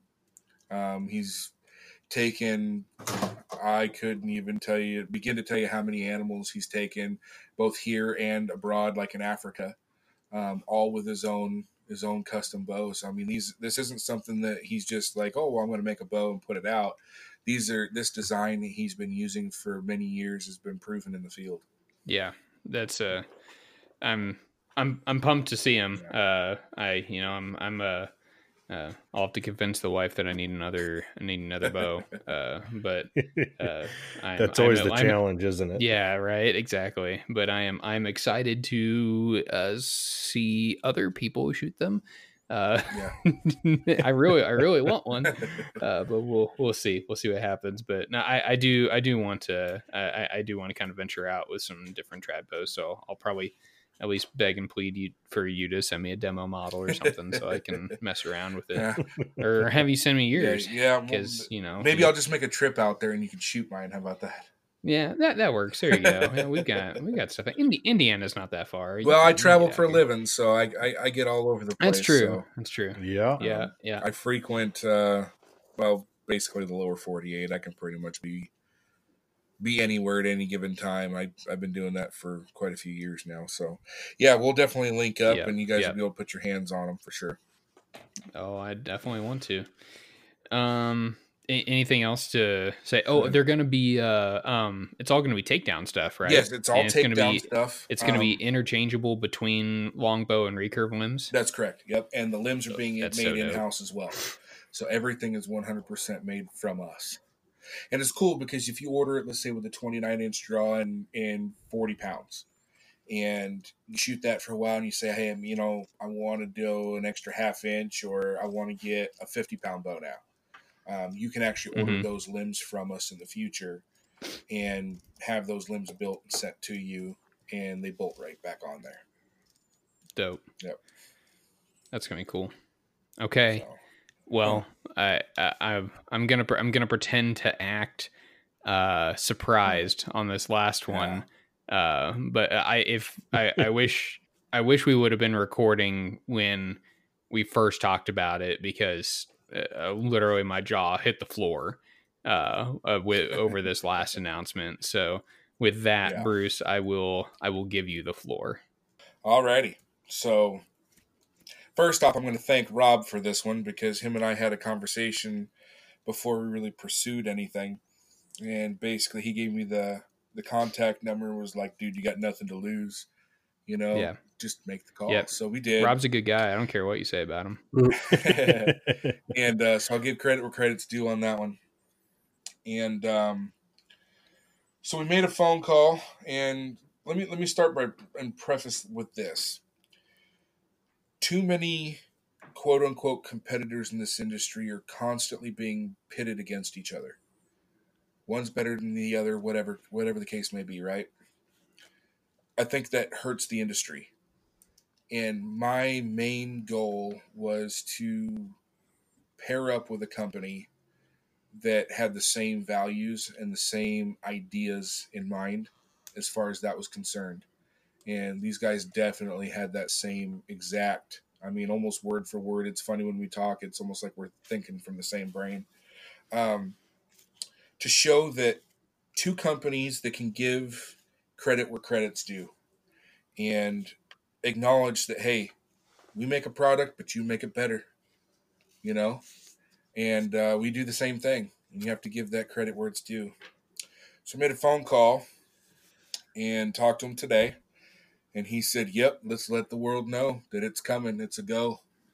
So as of today, it is official that Ethics Archery will be making not only a stainless steel option, but the new direct bond adapter will also be available for Grizzly Stick shafts. Yes. Oh yeah. You can just keep saying it if you want to, because it just makes me happy hearing that. There's going to be a partnership between Grizzly Stick, which even in my opinion, it has been for a long time, is probably the toughest shaft you're going to buy on the market. Yep, agreed.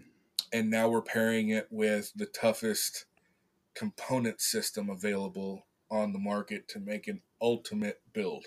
We're taking what was maybe not perfect in the industry, right? And we're making it perfect. There, in my opinion, there couldn't have been a better correlation between two companies working together. And yeah, these are not going to be just sold through, everything's going to be sold through Grizzly Stick, right? This is not just going to be a Grizzly Stick option. We are actually working together on this 100%. This is going to be an Ethics Archery option upgrade for the Grizzly Stick at the time of purchase directly through them. And Bruce, can you just expand on what that system's going to be? Yeah, so it's going to be our current outsert system, 2-piece system that has the internal and external footer, and the option is going to be all stainless steel. So it's going to be made to fit the Grizzly Stick, and we'll go into that here in a second. But that's going to be a total uncut, if you do not trim it down with the stainless sleeve and everything, is going to be 250 grains. Oh, nice. Gracious me. Yeah, so this is, and it's adjustable, so you can adjust it down, but that's going to be the max weight. So this still allows you to use the lighter shafts and still make 650 grains with a 200 grain head. Yeah. Yep. And I'm sure that was a goal that they wanted to be able to hit. Absolutely. That was the main goal. And because we think so much alike, we've already got the design and the weight options that we're going to end up with, put it right there, right where it needed to be. Mm-hmm. And then if you want to go a step further, you can get the new direct bond system in all stainless steel, which is also 250 grains. This is going to be out of control. Yeah. I mean, there's no better, there really isn't. You're taking the two companies that focus more so and have more options for the higher mass weight, higher FOC type builds. The two main companies in the industry that are doing this, and we're making one beautiful baby out of it. I think it is indeed a beautiful baby. We've been asked quite a bit to make it, and we really wanted to work with them on this, and it literally couldn't have gone any better. Yeah, no, I agree wholeheartedly with that first part that you said, that that these manufacturers are kind of the industry, the crowds on the sideline are pitting these manufacturers against each other, when really I feel like, and this is probably a biased opinion, but I don't care, that the quote unquote like heavier arrow, better component, better broadhead companies are probably more tight knit in this movement and embrace competitiveness, because they know that they offer a better product than 95% of the market, and they're willing to say, yeah, I'm in the top 5%, and these are the people that I consider my competitors, but we my competitors and I are still rowing the boat in the same direction, and we all still want the same thing. So I think, well, and that's, if you've listened to any of the podcasts, any of the interviews with some of the owners of these other companies, at some point in the interview, there tends to be a very similar message. Yep. Where, you know, they're on there talking about why they're doing what they're doing, not necessarily specifically about their own product. They're talking about why they're recommending heavier weight, why they're recommending tougher broadheads, tougher components, tougher shafts. And they're talking about wanting to improve the lethality of the bow hunting family. You know, all of us that are going out into the field with a stick and a string of some form, and wanting us to improve our success. That's why we started this thing in the first place. That's exactly. And yep. I mean, that's the driving force behind a lot of these guys is that premise. And it's a different feeling than some of the more hyped up industry standard brands, where, you know, these guys aren't heavy marketing and heavy pro staff and heavy flash. You know, that's I love when Garrett with Grizzly Stick is talking, and he'll just post another Cape Buffalo. Just like, nonchalant like that. That's the marketing. That's the marketing. Oh yeah, post another elephant. Yeah. You know, if it works, it works. Yeah. And they're happy when you know their customers are seeing that it works. Yeah. And the thing is, you know, when we originally had this conversation, you know, I told him exactly what I thought. You know, Grizzly Stick, when you take their factory arrow shaft, their factory component as a system, and you put it against any other factory arrow shaft or component on the market, they're sitting in the top spot. They really are, even with their factory component. But they have the same kind of mentality that we do at Ethics Archery. Does it work? Yes, works great. Can we make it better? Exactly. Is the question. And that's where we came in. And it was like, okay, you guys have something that's proven it works. Let's pair them together. It's not saying that their component doesn't work. Right. It works fine. But if you want to have that, just that one little upgrade, what do? No, well, now we have that solution. Yep. I think this. And if you're already spending $500 on arrows, what's another $50? Oh, you don't have to spend $500 on them. Everyone always exaggerates. That's with broadheads. That's with broadheads. And 12 for a whole dozen. You're gonna run the system. But here's the thing, though. Again, it comes back to, you know, maybe you got a guy that's getting ready to go over to Africa and shoot that Cape Buffalo, right? Yep. He's $20,000 deep. Yeah. Easy. Yeah. Okay. So why would you not spend an extra $300 or $400 on the ultimate build and just having that in the back of your mind, knowing that you couldn't have built anything better? You're taking the ultimate setup. If something happens, you've done your due diligence. There was nothing else you could have done. Yep. At when you're spending $20,000 plus travel, $400 is nothing. Yeah. You know, no. And I'm not saying that's what it costs. I'm just saying, you know, as a reference number. But why not do the best? And then you got some guys that are like, oh, well, I'm just killing whitetails. Well, wait a minute. If I don't understand that comment from a lot of people. I'm just going after a whitetail. So you're putting more value on another animal versus a whitetail. Why? Only because you have more access to it? What about guys like me where I grew up? I don't have whitetails to shoot. I got mule deer. Yep. Yeah. You know how excited I was to finally get a chance to shoot a whitetail? My first whitetail deer was a doe. I'm pretty sure she didn't have any spots left. You shot the spots off of it, right? I might have shot the only spot there was. But you know what? I didn't care. It was a legal deer. And I've never, Arizona, you cannot shoot a doe of any kind anywhere ever. Really? Yeah, man. Shooting does out west is tough. Does. That's tough work. You're not doing it. It's not allowed. You get one antlered deer per calendar year.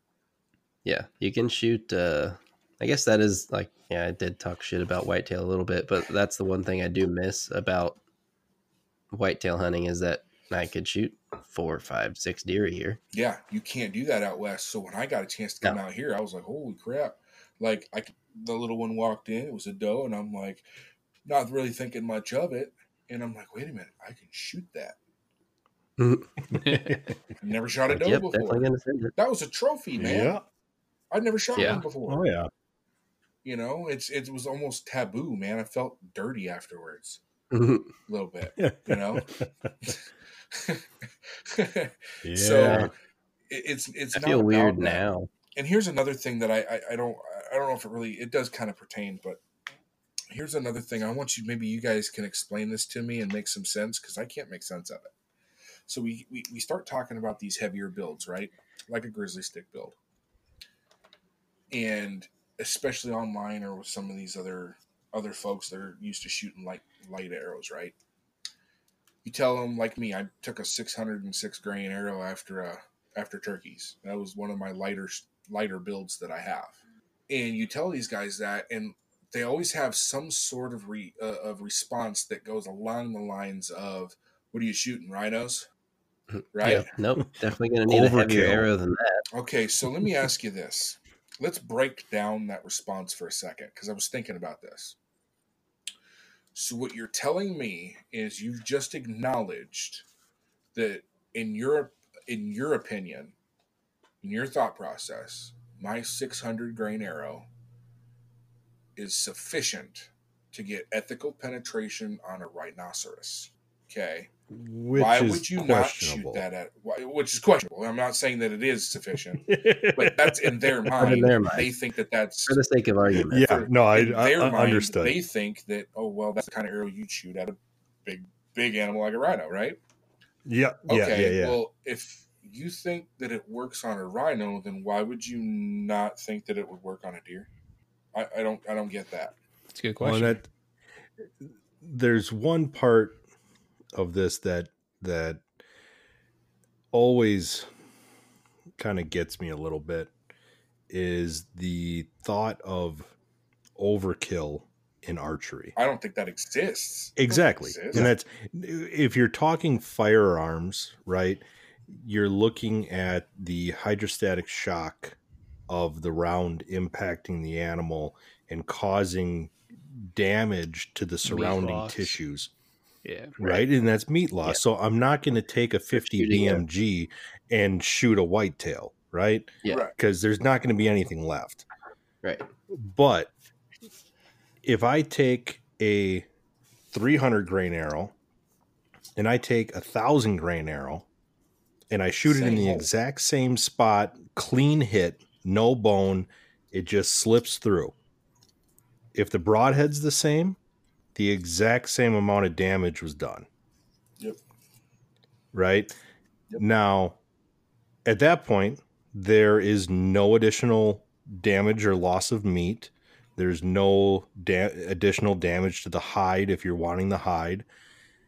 And so what I'm gaining by shooting a heavier arrow, you know, not saying 1,000 grain, but, you know, whatever your heavier arrow is, whether it's 500, 600, whatever, you're gaining the benefits for that what if, right? Yep.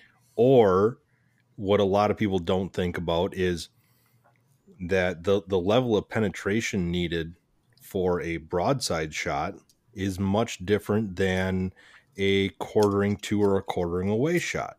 Absolutely. Because if I want that arrow to exit so that it's not clogging the wound channel and causing clotting and applying pressure to that wound, I want that arrow to leave. It's a lot longer to go diagonally through an animal than it is to go across. Yep. So now that comes into play that, okay, well, depending on what shot you're taking, you might need more penetration. Yep. And like personally, I mean, I'm tweaking on other guys' setups all the time. I don't have time and I don't want to have multiple arrow setups where it's just enough. Yeah. Right. So I have one arrow build for hunting. Yeah. And that one arrow build, I would be confident to hunt anything that is on the table for me. And with the different friends that I have in the different areas, I mean, granted, Texas is kind of a variety plate of anything that you want to kill. And, between that and Alaska and, some of the other places that I have friends that if I have some vacation time, I could potentially go and visit. That's covering anything in North America and a lot of exotic stuff. Mm-hmm. I'm going to use that on a turkey just the same as I'm going to use it on something big. Yeah. The only thing I would shoot with your setup is maybe an elephant, a hippo, a rhino. That's pretty much it. I'm shooting 950 with 27% FOC. Okay. So that build, while I wouldn't, personally, if I was going after hippo or elephant, I'd be shooting 1250. Yeah. And that would simply be a matter of, I have enough spine in the shafts that I have. It'd simply be a matter of adding some brass. Yeah.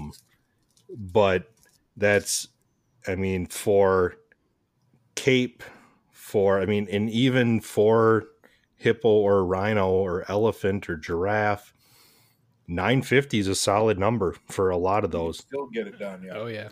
And so it's, granted, I have some advantages where, I still have a ton of range with that arrow.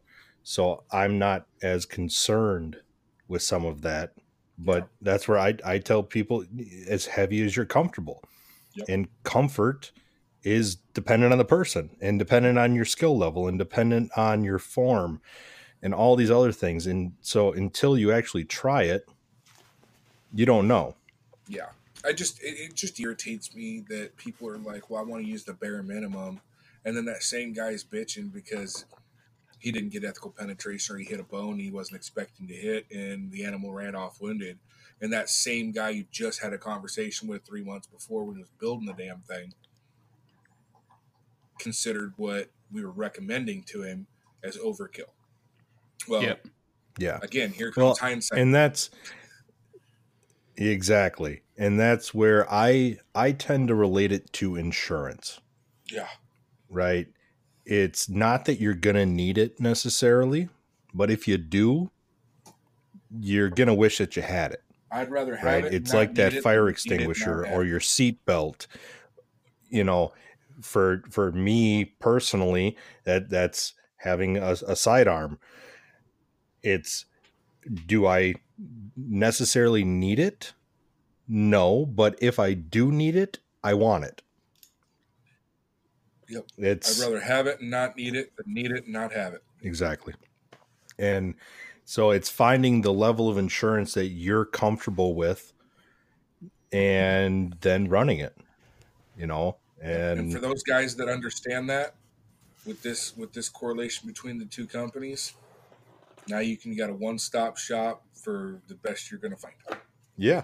And that's, some guys, just without even trying it, look at, the high grade aluminum post on the grizzly stick and they, question a little bit.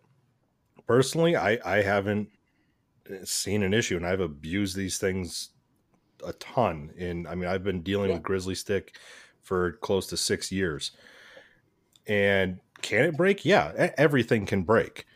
But if they're questioning that and they go, you know what, I've always used stainless, I like stainless. I trust it, and it's that mental aspect. Well, perfect. Here you go.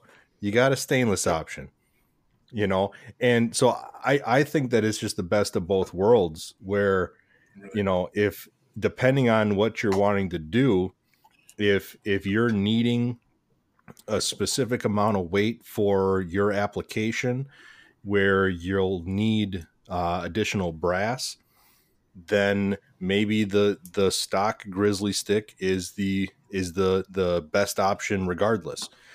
If you're looking at a total weight that hits within what the new system can provide, now it's a preference, you know, a preferential choice. It's covering all the bases. And again, at Ethics, you know, like we talked about how many products we have, right? I think we're over 280 or 290 products now. Different options, different SKUs. Oh yeah, we can service lots over 1,500 shafts. Yeah, we can service over 1,500 shafts, and it's pretty crazy what we have. And it's not about. It's just options, man. Because there's always something out there that somebody's been like, well, I wish somebody made this. Well, guess what? We're going to make it. If we only sell 10 of them, we only sell 10 of them, but at least it's an option. And with the Grizzly stick now, at least there's an option there. Some guys are either going to want it or some guys are going to need it. Either way, it's there now. And that's all it's for. Yeah, and I think that it shows a great collaboration between some top tier companies, and you know, I love seeing that. I mean, like the work that you're doing with Toughhead, the work that you're now doing with Grizzly Stick, you know, that's what I like to see. And it's, you know, something that I wish would happen more often in the industry, because there's just so much infighting. And like you mentioned earlier, the general public does not understand what's actually happening in the background in a lot of those situations. Right. You know, they don't realize we all talk. They like exactly. It's everyone knows everyone. It's a small community when you look at the big picture of it. Yeah. You start talking to people. You know, sorry, go ahead, Bruce. No, go ahead. I was just gonna say, you start talking to people about, you know, that most carbon shafts for arrows are made in like 2-3 places, and they're like, "What? No, they're not. Everybody's different." It's like, no, they're not. But you can think that. No, it's just different. It's like different recipes, right? Different processes, but they're all made in 1 or 2 places. Yeah, so there's only a few places where the carbon shafts are actually made.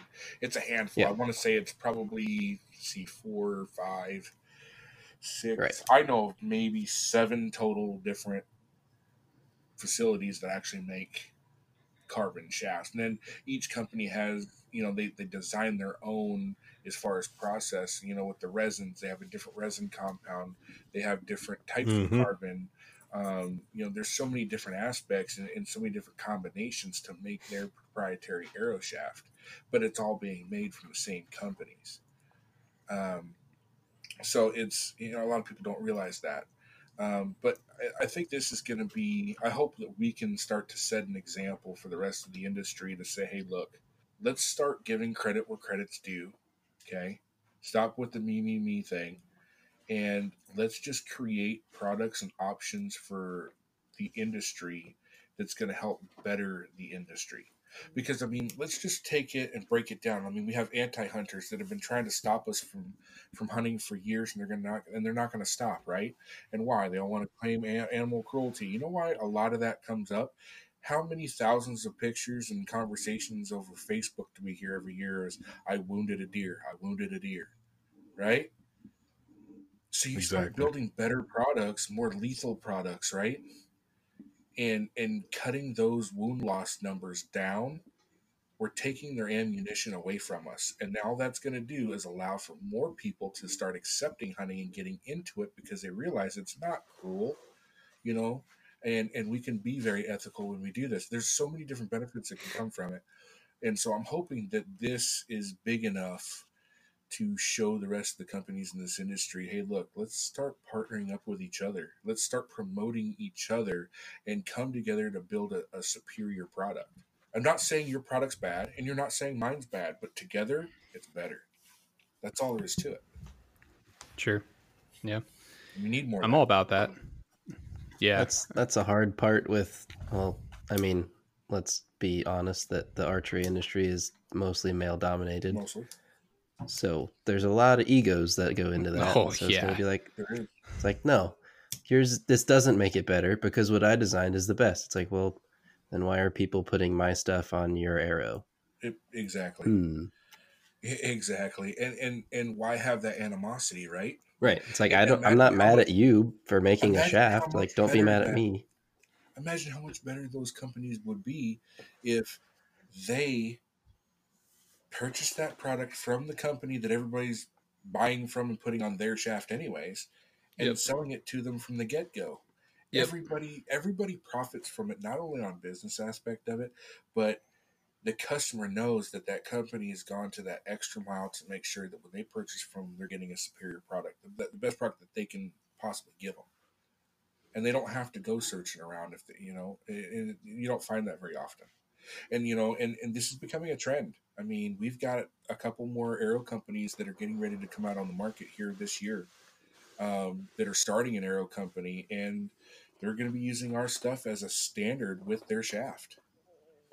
They're going that extra mile, and that's not something we've seen in the past. And it's becoming a more popular thing, and I think it's great. I think that we're really catching on. And people are, what you guys are doing with the podcast and what, there's a lot of different podcasts out there. East Coast Bow Hunting Podcast, Working Class Bow Hunter Podcast, all these different people that are finally using these platforms to get people to start thinking about it more, because archery is a very intimate sport. Okay. I don't mean it sexually, but you have to be more intimate with your setup and with your gear and with every decision that you make to be successful. It just increases your odds of being successful. Yep. And it's almost a requirement with archery. So with your guys' platforms and stuff like that, it's getting people to start thinking outside the box and start getting more intimate with their setups. And that's what we need. And it's a growing trend. It's definitely going that direction. Yeah, I think that a big thing with everything, like just the age of technology that we're in now, like there's so much more information available. Like, before the last, 5-10 years, you went to the pro shop, you listened to what the guy said. Turns out if it was a shitty pro shop, that guy got hired 2 weeks ago, and all he's done is like went to a different pro shop and bought a bow and had that guy tell him what was best. And that's all he knows. But there are good ones out there. I've worked at a good one, but like the more and more, like with YouTube and Facebook and all these groups and everything, people are starting to figure out that there are, like, you can figure this out for yourself and you can figure out what works and what doesn't. And I think that's where the trend is coming from. And then you have, all the tinkerers are like, well, we want this, but no one makes it. So then people start making it. Yep. Well, and that's the challenging part is with YouTube and Facebook and all these different platforms, the podcasts, there is an just abundant amount of information out there. The tricky part is finding accurate information because of the response that's been happening. You have, the guys that you just mentioned that really might not have a true technical understanding of what's happening, trying to utilize the platform to grow their business or to grow their marketing, and are putting information out there that might not be really correct. Yeah. I mean, we see this a ton with tuning. I mean, you look up how to tune a bow and you're going to find 50 different things that all contradict each other. Right. I mean, there's a lot of that, but I think that in the last 3 to 5 years, the cream has started rising to the top, and people are starting to recognize the pattern of, who is recommending, these different factors and what to focus on and how to accomplish some of this stuff. And it's slowly picking up steam. I think like with all the information that is available, like it's getting harder and harder to bullshit people too. Yeah. Because more and more people are figuring, more and more people are figuring out like that guy at the archery shop's full of shit, because what he said, like they tried it and everything failed, or they found a good resource like with John Dudley or whatever on how to tune a bow. They found that and they tried that and that actually worked and then they could look at how the other guy told them to do stuff and they're like, well, that's not even close to the same thing. Yep. Why the hell would they want me to do that? Yeah. But like, I think it's good, but also bad because that like information spreads. You just got to wade through it and filter, For the new guys, like they don't know exactly what to ignore. And, the idiots are usually the loudest, which is annoying, but yes, they are. It is what it is. Yeah. Well, and that's honestly part of what got us to this point is, I mean, if you go back 50, 60 years or further,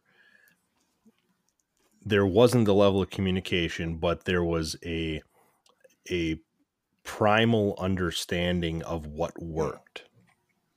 Yeah. And that was purely based on this worked for my father and my grandfather and trace it all the way back to the beginnings of a bow. And then marketing happened. Yep. And what sells for marketing? It's flash. It's catching people's attention. It's, that's no different than, horsepower on a car.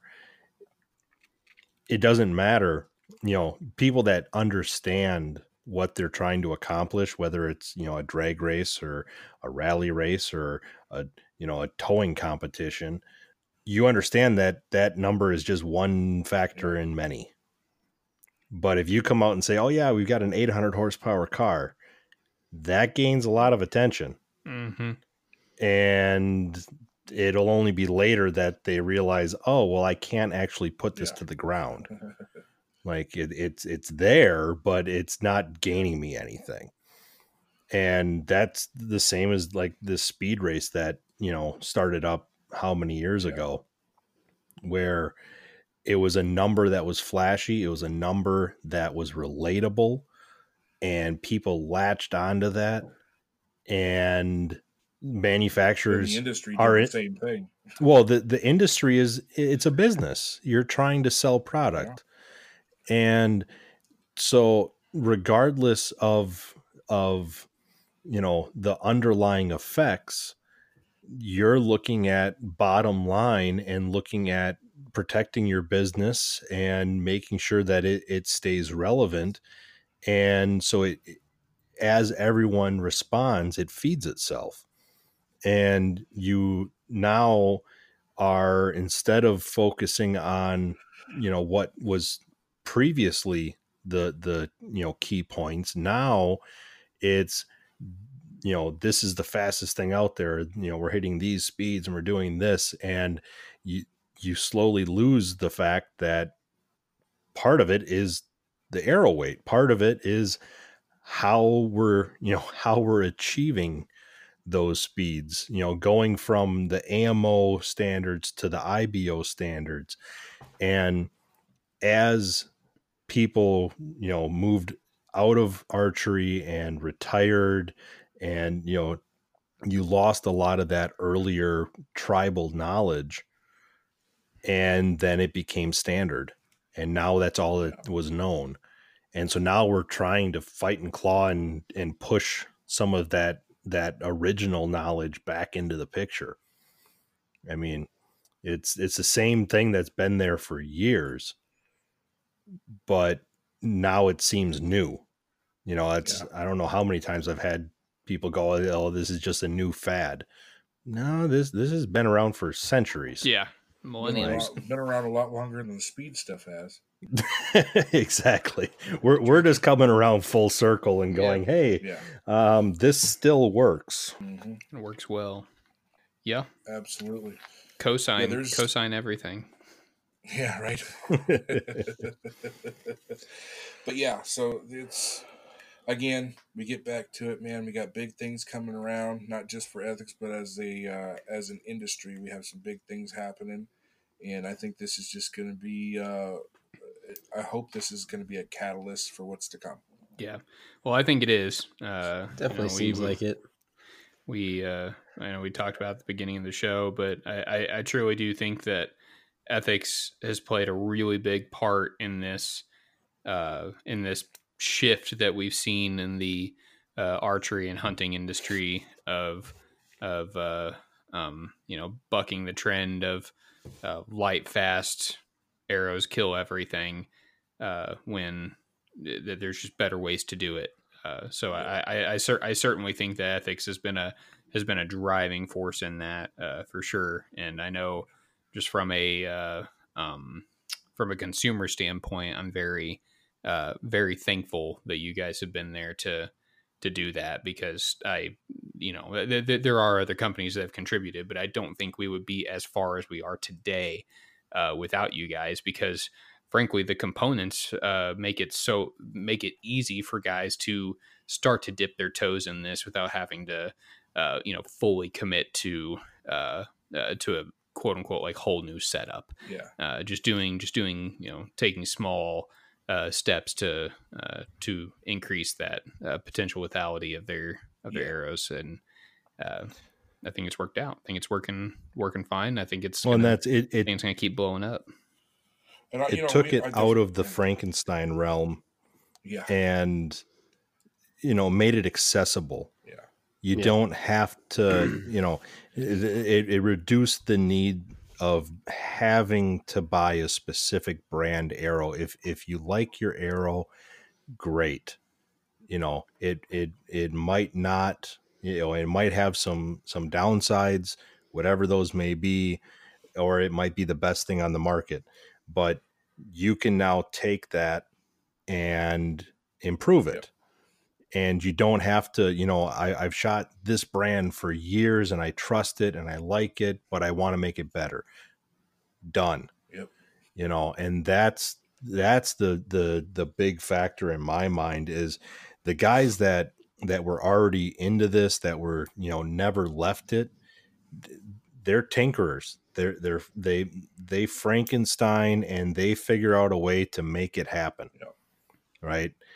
This made it accessible to the general public and to the guys that aren't of that mindset, that aren't gonna buy a bunch of different stuff and cut it up and make something out of it. Yeah. And that's the big factor in my mind for the impact that ethics has had. Yeah. And I definitely, we definitely appreciate hearing that, because that's the goal. That's our ultimate goal, is to bring the availability of options to people. Like you said with the Frankensteining, man, we're doing the Frankensteining for you. Yep. Yeah, you're cutting out that. Doing all that. You're cutting out that learning curve process of, and it's better at the end, anyways, because you've already done it. Yeah. And again, we sit here and talk, and obviously I'm pretty biased because where I'm at with this company on a personal level. But as a generality from Ethics Archery, we want people to understand, don't take what we say out of context and think that, we feel like we're the end all be all, which we do, but that's not what the message that we're trying to give out. We still want to make improvements on everything that we make, man. Are there going to be bad parts that come out? It's manufacturing. We're not perfect.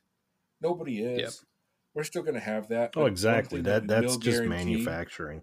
Yeah. But one thing we will guarantee, and Rob, you've actually had to deal with this before on a couple of occasions with us. We stand behind our products. We are going to make mistakes, and when we do, we will make it right, and we're going to do everything that we can to do so. And we've had to do that with you, and it just is what it is. Well, and that's, I mean, in my case, I mean, I'm seeing a lot more products than really any general consumers going to. I'm seeing more different batches of components. And so the likelihood of me seeing something it's much greater, is a lot higher. I mean, and the bonus there, and, you know, not saying anything against buying direct, but the bonus of having someone that knows what they're doing, and this isn't just me, there's other places out there that do this, is when I'm putting a build together for a customer, I'm checking everything. And so if something happened to slip through, then there's a 99% chance that I'm going to catch it. And then I'll make the call. I'll get it corrected. I'll make sure that the product that goes out the door to the customer is correct. And then they, you know, not saying there aren't any wiser, but they don't have to deal with it.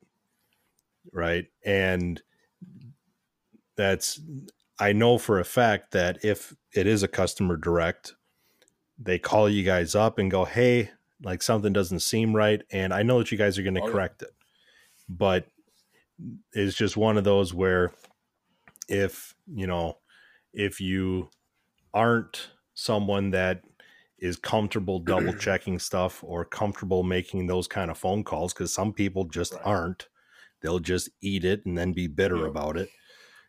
And that's why I wanted to bring then it up. have someone put it together, because they're going to be checking it, you know, as long as it's a reputable place. Yeah, absolutely. You know, and we go through pretty extensive with any of our dealers that carry our stuff to make sure that they understand the product. And, you know, there's a learning curve even for them, but it's easier for them to do the learning curve and then take care of it for you. And realistically, you know, we do MAP pricing, so they're going to come to you and get it for the same price they're going to buy it from us for anyway. You know what I mean? Yeah. So why not go to your local dealer? We want to support our local dealers. You know, we do talk about shops not, you know, kind of half-assing things, but it's not every shop out there. Okay, guys, so don't get that. Don't get us wrong when we talk about that. You know, definitely go to your local dealers. You know, we want to support the mom and pop shops because that's the backbone of this industry. It always has been, and we want to try to keep it that way.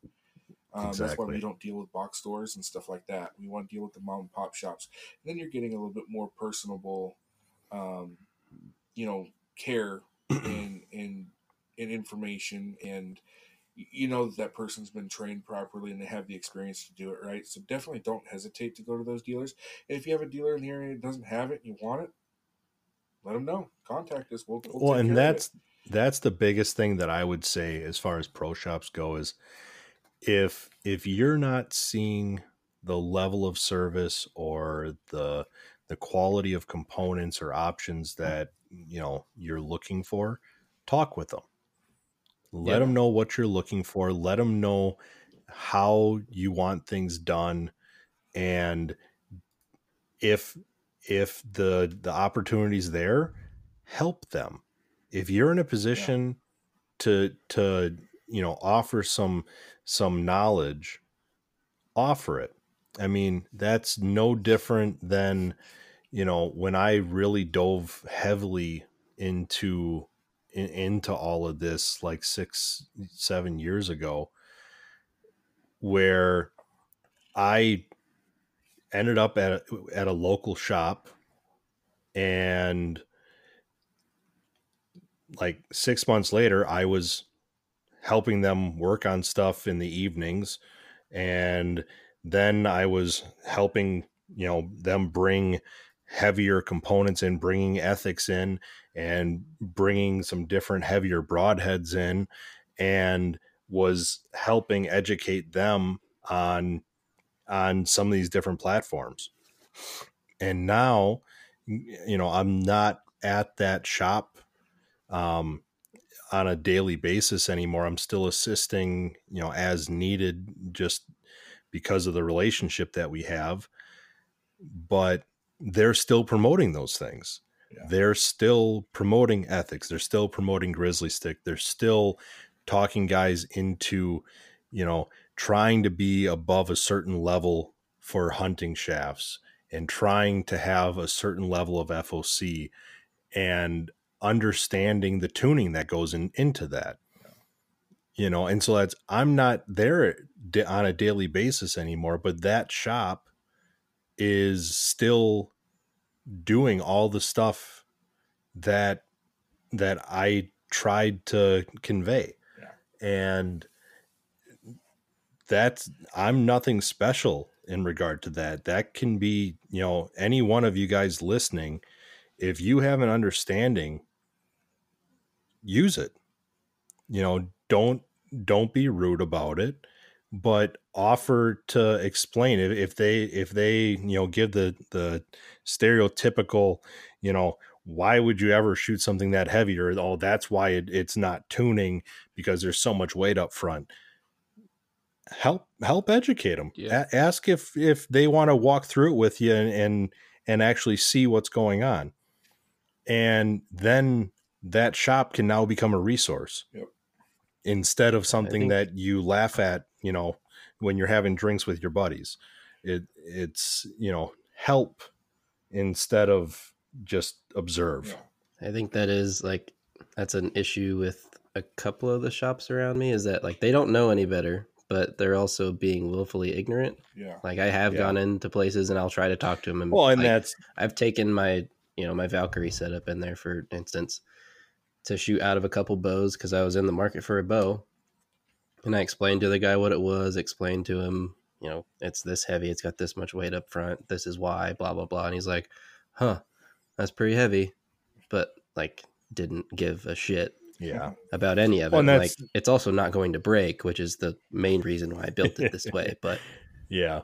But that's not everyone is going to be receptive. No. And you have to, honestly, you have to be cognizant of how the information is being received. Yeah. And willingly go, okay, yep, that's fine. And not cause a stink about it. Just go, okay. Yeah, all right, that's fine. If you run into questions down the road, reach out. Yeah. Sure. And leave it. Right. For sure. And if anybody out there listening, man, and like Rob said, some people don't like to make those those phone calls because they're having an issue or whatever. I'm going to tell you right now, when you call us, and I can't speak for anybody else, but when you call us and you have any kind of a tech question, an issue of any kind, I'm the guy you're going to talk to. It's not somebody else on the end of the phone. It's me. And I definitely push people. Call us. Good, bad, ugly. We want to hear it all. If you're having an issue, I will take the time to work it out with you and make it right. Let's get it fixed. Let's get you understanding how things work. And that's just kind of the level of customer service that we want to offer. So if you have an issue, just make a phone call, man. We don't look down on it whatsoever. Yep. Make that phone call and listen to Bruce's ringback tone. It's my favorite part of calling Bruce.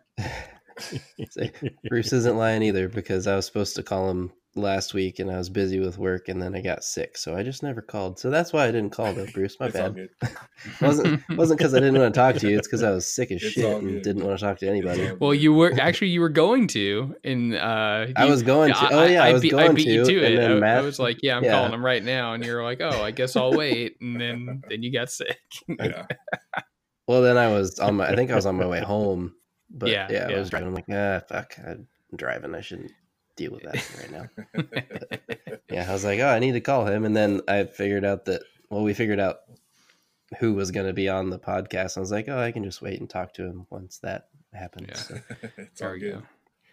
Yeah. Well, I can certainly attest to if you have a question, concerns, comments, Bruce will definitely heed your responses and wants to continue making improvements. So I know probably the last 2 years I've been. Yeah. Sorry, Matt. Yeah. If they're real concern, like they'll fix it. That's the other good thing. Absolutely. No, like the last 2 years, like every time I've had like a random idea of just like message Bruce, I'm like, hey, here's an idea. Do with it what you want. And I know he's always been receptive to my off the wall ideas, but yeah. There's definitely been a lot of conversations like that. Mm-hmm. Oh yeah. And again, we want to listen to everybody, because here's the thing, man, you never know what somebody's background is. And even if they don't have a background in engineering or whatever, right, it doesn't have to be that. It's just they might have some epiphany that just comes up that's off the wall, and you never know, it might work. Most certainly. See, a lot of harebrained ideas turned into things that changed a lot of things. So yeah. Yep. Absolutely. So, yeah, if you guys have anything you want to see, you let us know. We'll do what we can. And if we're getting enough of from a manufacturing standpoint, we can't just turn every idea or every request into a tangible product. Oh, it just doesn't work that way. But I will tell you this: if it's we do think about this stuff, we do take all those calls and all of those ideas seriously. And again, it's just trying to provide what people want. Yep. Well, speaking of seeing things, where can our listeners see your stuff? Instagram, Facebook, website, all that fun stuff. Plug away. Okay, so you can ethicsarchery.com, obviously. If you send an email to us through the website, I get those directly, so I'll most likely be the one responding to those as well. You can pretty much find my personal phone number everywhere. I give it out very willingly. If you haven't noticed by this podcast, I can get very long-winded. I'm very passionate about what we do here. Aero building is I kind of geek out on it, so I like to educate people. It's just one of those things I've always liked to do. I'm kind of a better teacher than I am a doer, which is usually the way it works. I always tell people prepare in advance, and then here I am 3 days before a hunt building arrows.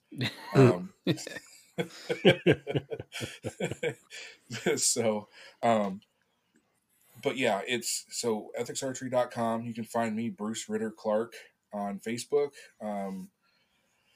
Instagram, I don't do a whole lot there yet. I'm still working on that. I'm not much of a high-tech redneck, so I'm still figuring all that out, how to juggle it all. But you guys have a decent following on Instagram, I think. Yeah, we're going to be doing a lot better, but that's through Ethics Archery again.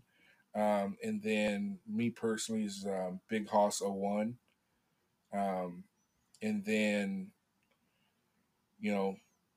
get a hold of us. If you send us a Facebook message on Facebook at Ethics Archery on Facebook, those go directly to me as well. And you're going to get an automated response immediately, and that's going to give you our tech support number. That's my personal cell phone number. So if you get that, just call it. How many phone calls a day do you get? Dude, it's ridiculous. We're building. It's a good thing that you're driving and have a Bluetooth headset. Yeah, I'm always available, and I only sleep about 4 hours a night, so I'm up at all hours. But and it's funny because you see the reactions of some of these guys. Night shift guys like to hunt too. Yeah, yeah, oh yeah. And it's kind of funny because they'll send us a Facebook message at night, thinking, okay, they'll see it in the morning, send me a message back, and I won't get it till the next night. And then it's just back and forth. And then all of a sudden they get a phone call from me at 3:00 in the morning. But, when you're building a business, this is what you have to do. This is the customer service that we want to offer. And as we grow too, obviously we're going to get to the point where we need more employees and this and that. And there'll be people answering phones and whatever. But when it comes to a tech question, we want to keep it that way. I'm still going to be the guy that you guys are going to talk to. So from small company to if we get real big, which is the goal, I'm still going to be the guy that you guys are going to talk to. And that's the way we want to keep it. Cool. So, well, anything else, boys? I know this is going to be a record long podcast. I think between session 1 and session 2 with the technical hiccup, we're going to be 2.5 hours or so. Yeah. 2.5. Yep. Yeah. Somewhere in that ballpark. Be awesome. It's all right. People need to listen to all of it because it was all good. We dropped some bombs. Matt, you might want to. Want to insert a little bit in the beginning that tells people to listen to the whole damn thing. Yeah, no, I certainly will. If you're listening still at this point, 2.5 hours in, you are our favorite listeners. Right. Just so you guys know. Absolutely. But anything else, guys? Carrot, Rob? I don't think so. No, you covered pretty much everything. Bruce, anything else? That's definitely appreciate you coming on, Bruce. Absolutely. Yeah. Anything else you want to drop on us, Bruce? Any other bombs? Don't really have any other bombs just yet, but we're working on the Broadhead. I get asked about that all the time. We are working on it. Just know that when we do release it, we feel that it was done right. And if it's not, let us know and we'll fix it. Well, if you don't come on here to announce it, I'm going to be mad. We can definitely make that happen, man. And anytime you guys, I won't force you to do that. Anytime you guys want to do a podcast, man, you just let me know. We'll get her done. No, I certainly want to have you back on for some like 3D coaching and just like shot sequence stuff because I am incredibly ignorant on it. So, yeah. Yeah, I'm very knowledgeable as far as knowing what to do. Now, executing that, not so much. I have issues myself.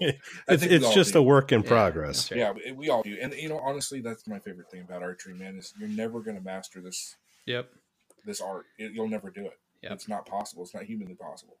And so I'm constantly learning every day. I definitely don't claim to know everything. But what I do know, I'm very eager to share and help anybody any way I can. So if you guys want to do a podcast on that, I'm definitely willing to share what I do know. And we can definitely go from there. And the good thing is where I'm at in this industry and with the people that we have that are part of this company and the team. I can tell you this, if there's an answer I don't know, I can find out from some of the best people in this industry. So Yep. Absolutely. We'll have you back on soon. So yeah. Cool. All right. Thanks for having me. Yeah, oh, dude, thank you so much for coming on for real. This has been it's been a great episode and hope people listen to the whole thing because there were some big things there towards the end that gonna shake up the industry quite a bit. That's where all the excitement Yeah, that's happened. right. Yeah. Excitement 2 hours into our podcast. Cool. All right. Well, if you're still listening, thanks for hanging out. And thanks for listening. Give us good reviews because we need them. And well, not really. We're actually doing really well. We have way more good reviews than I thought we would.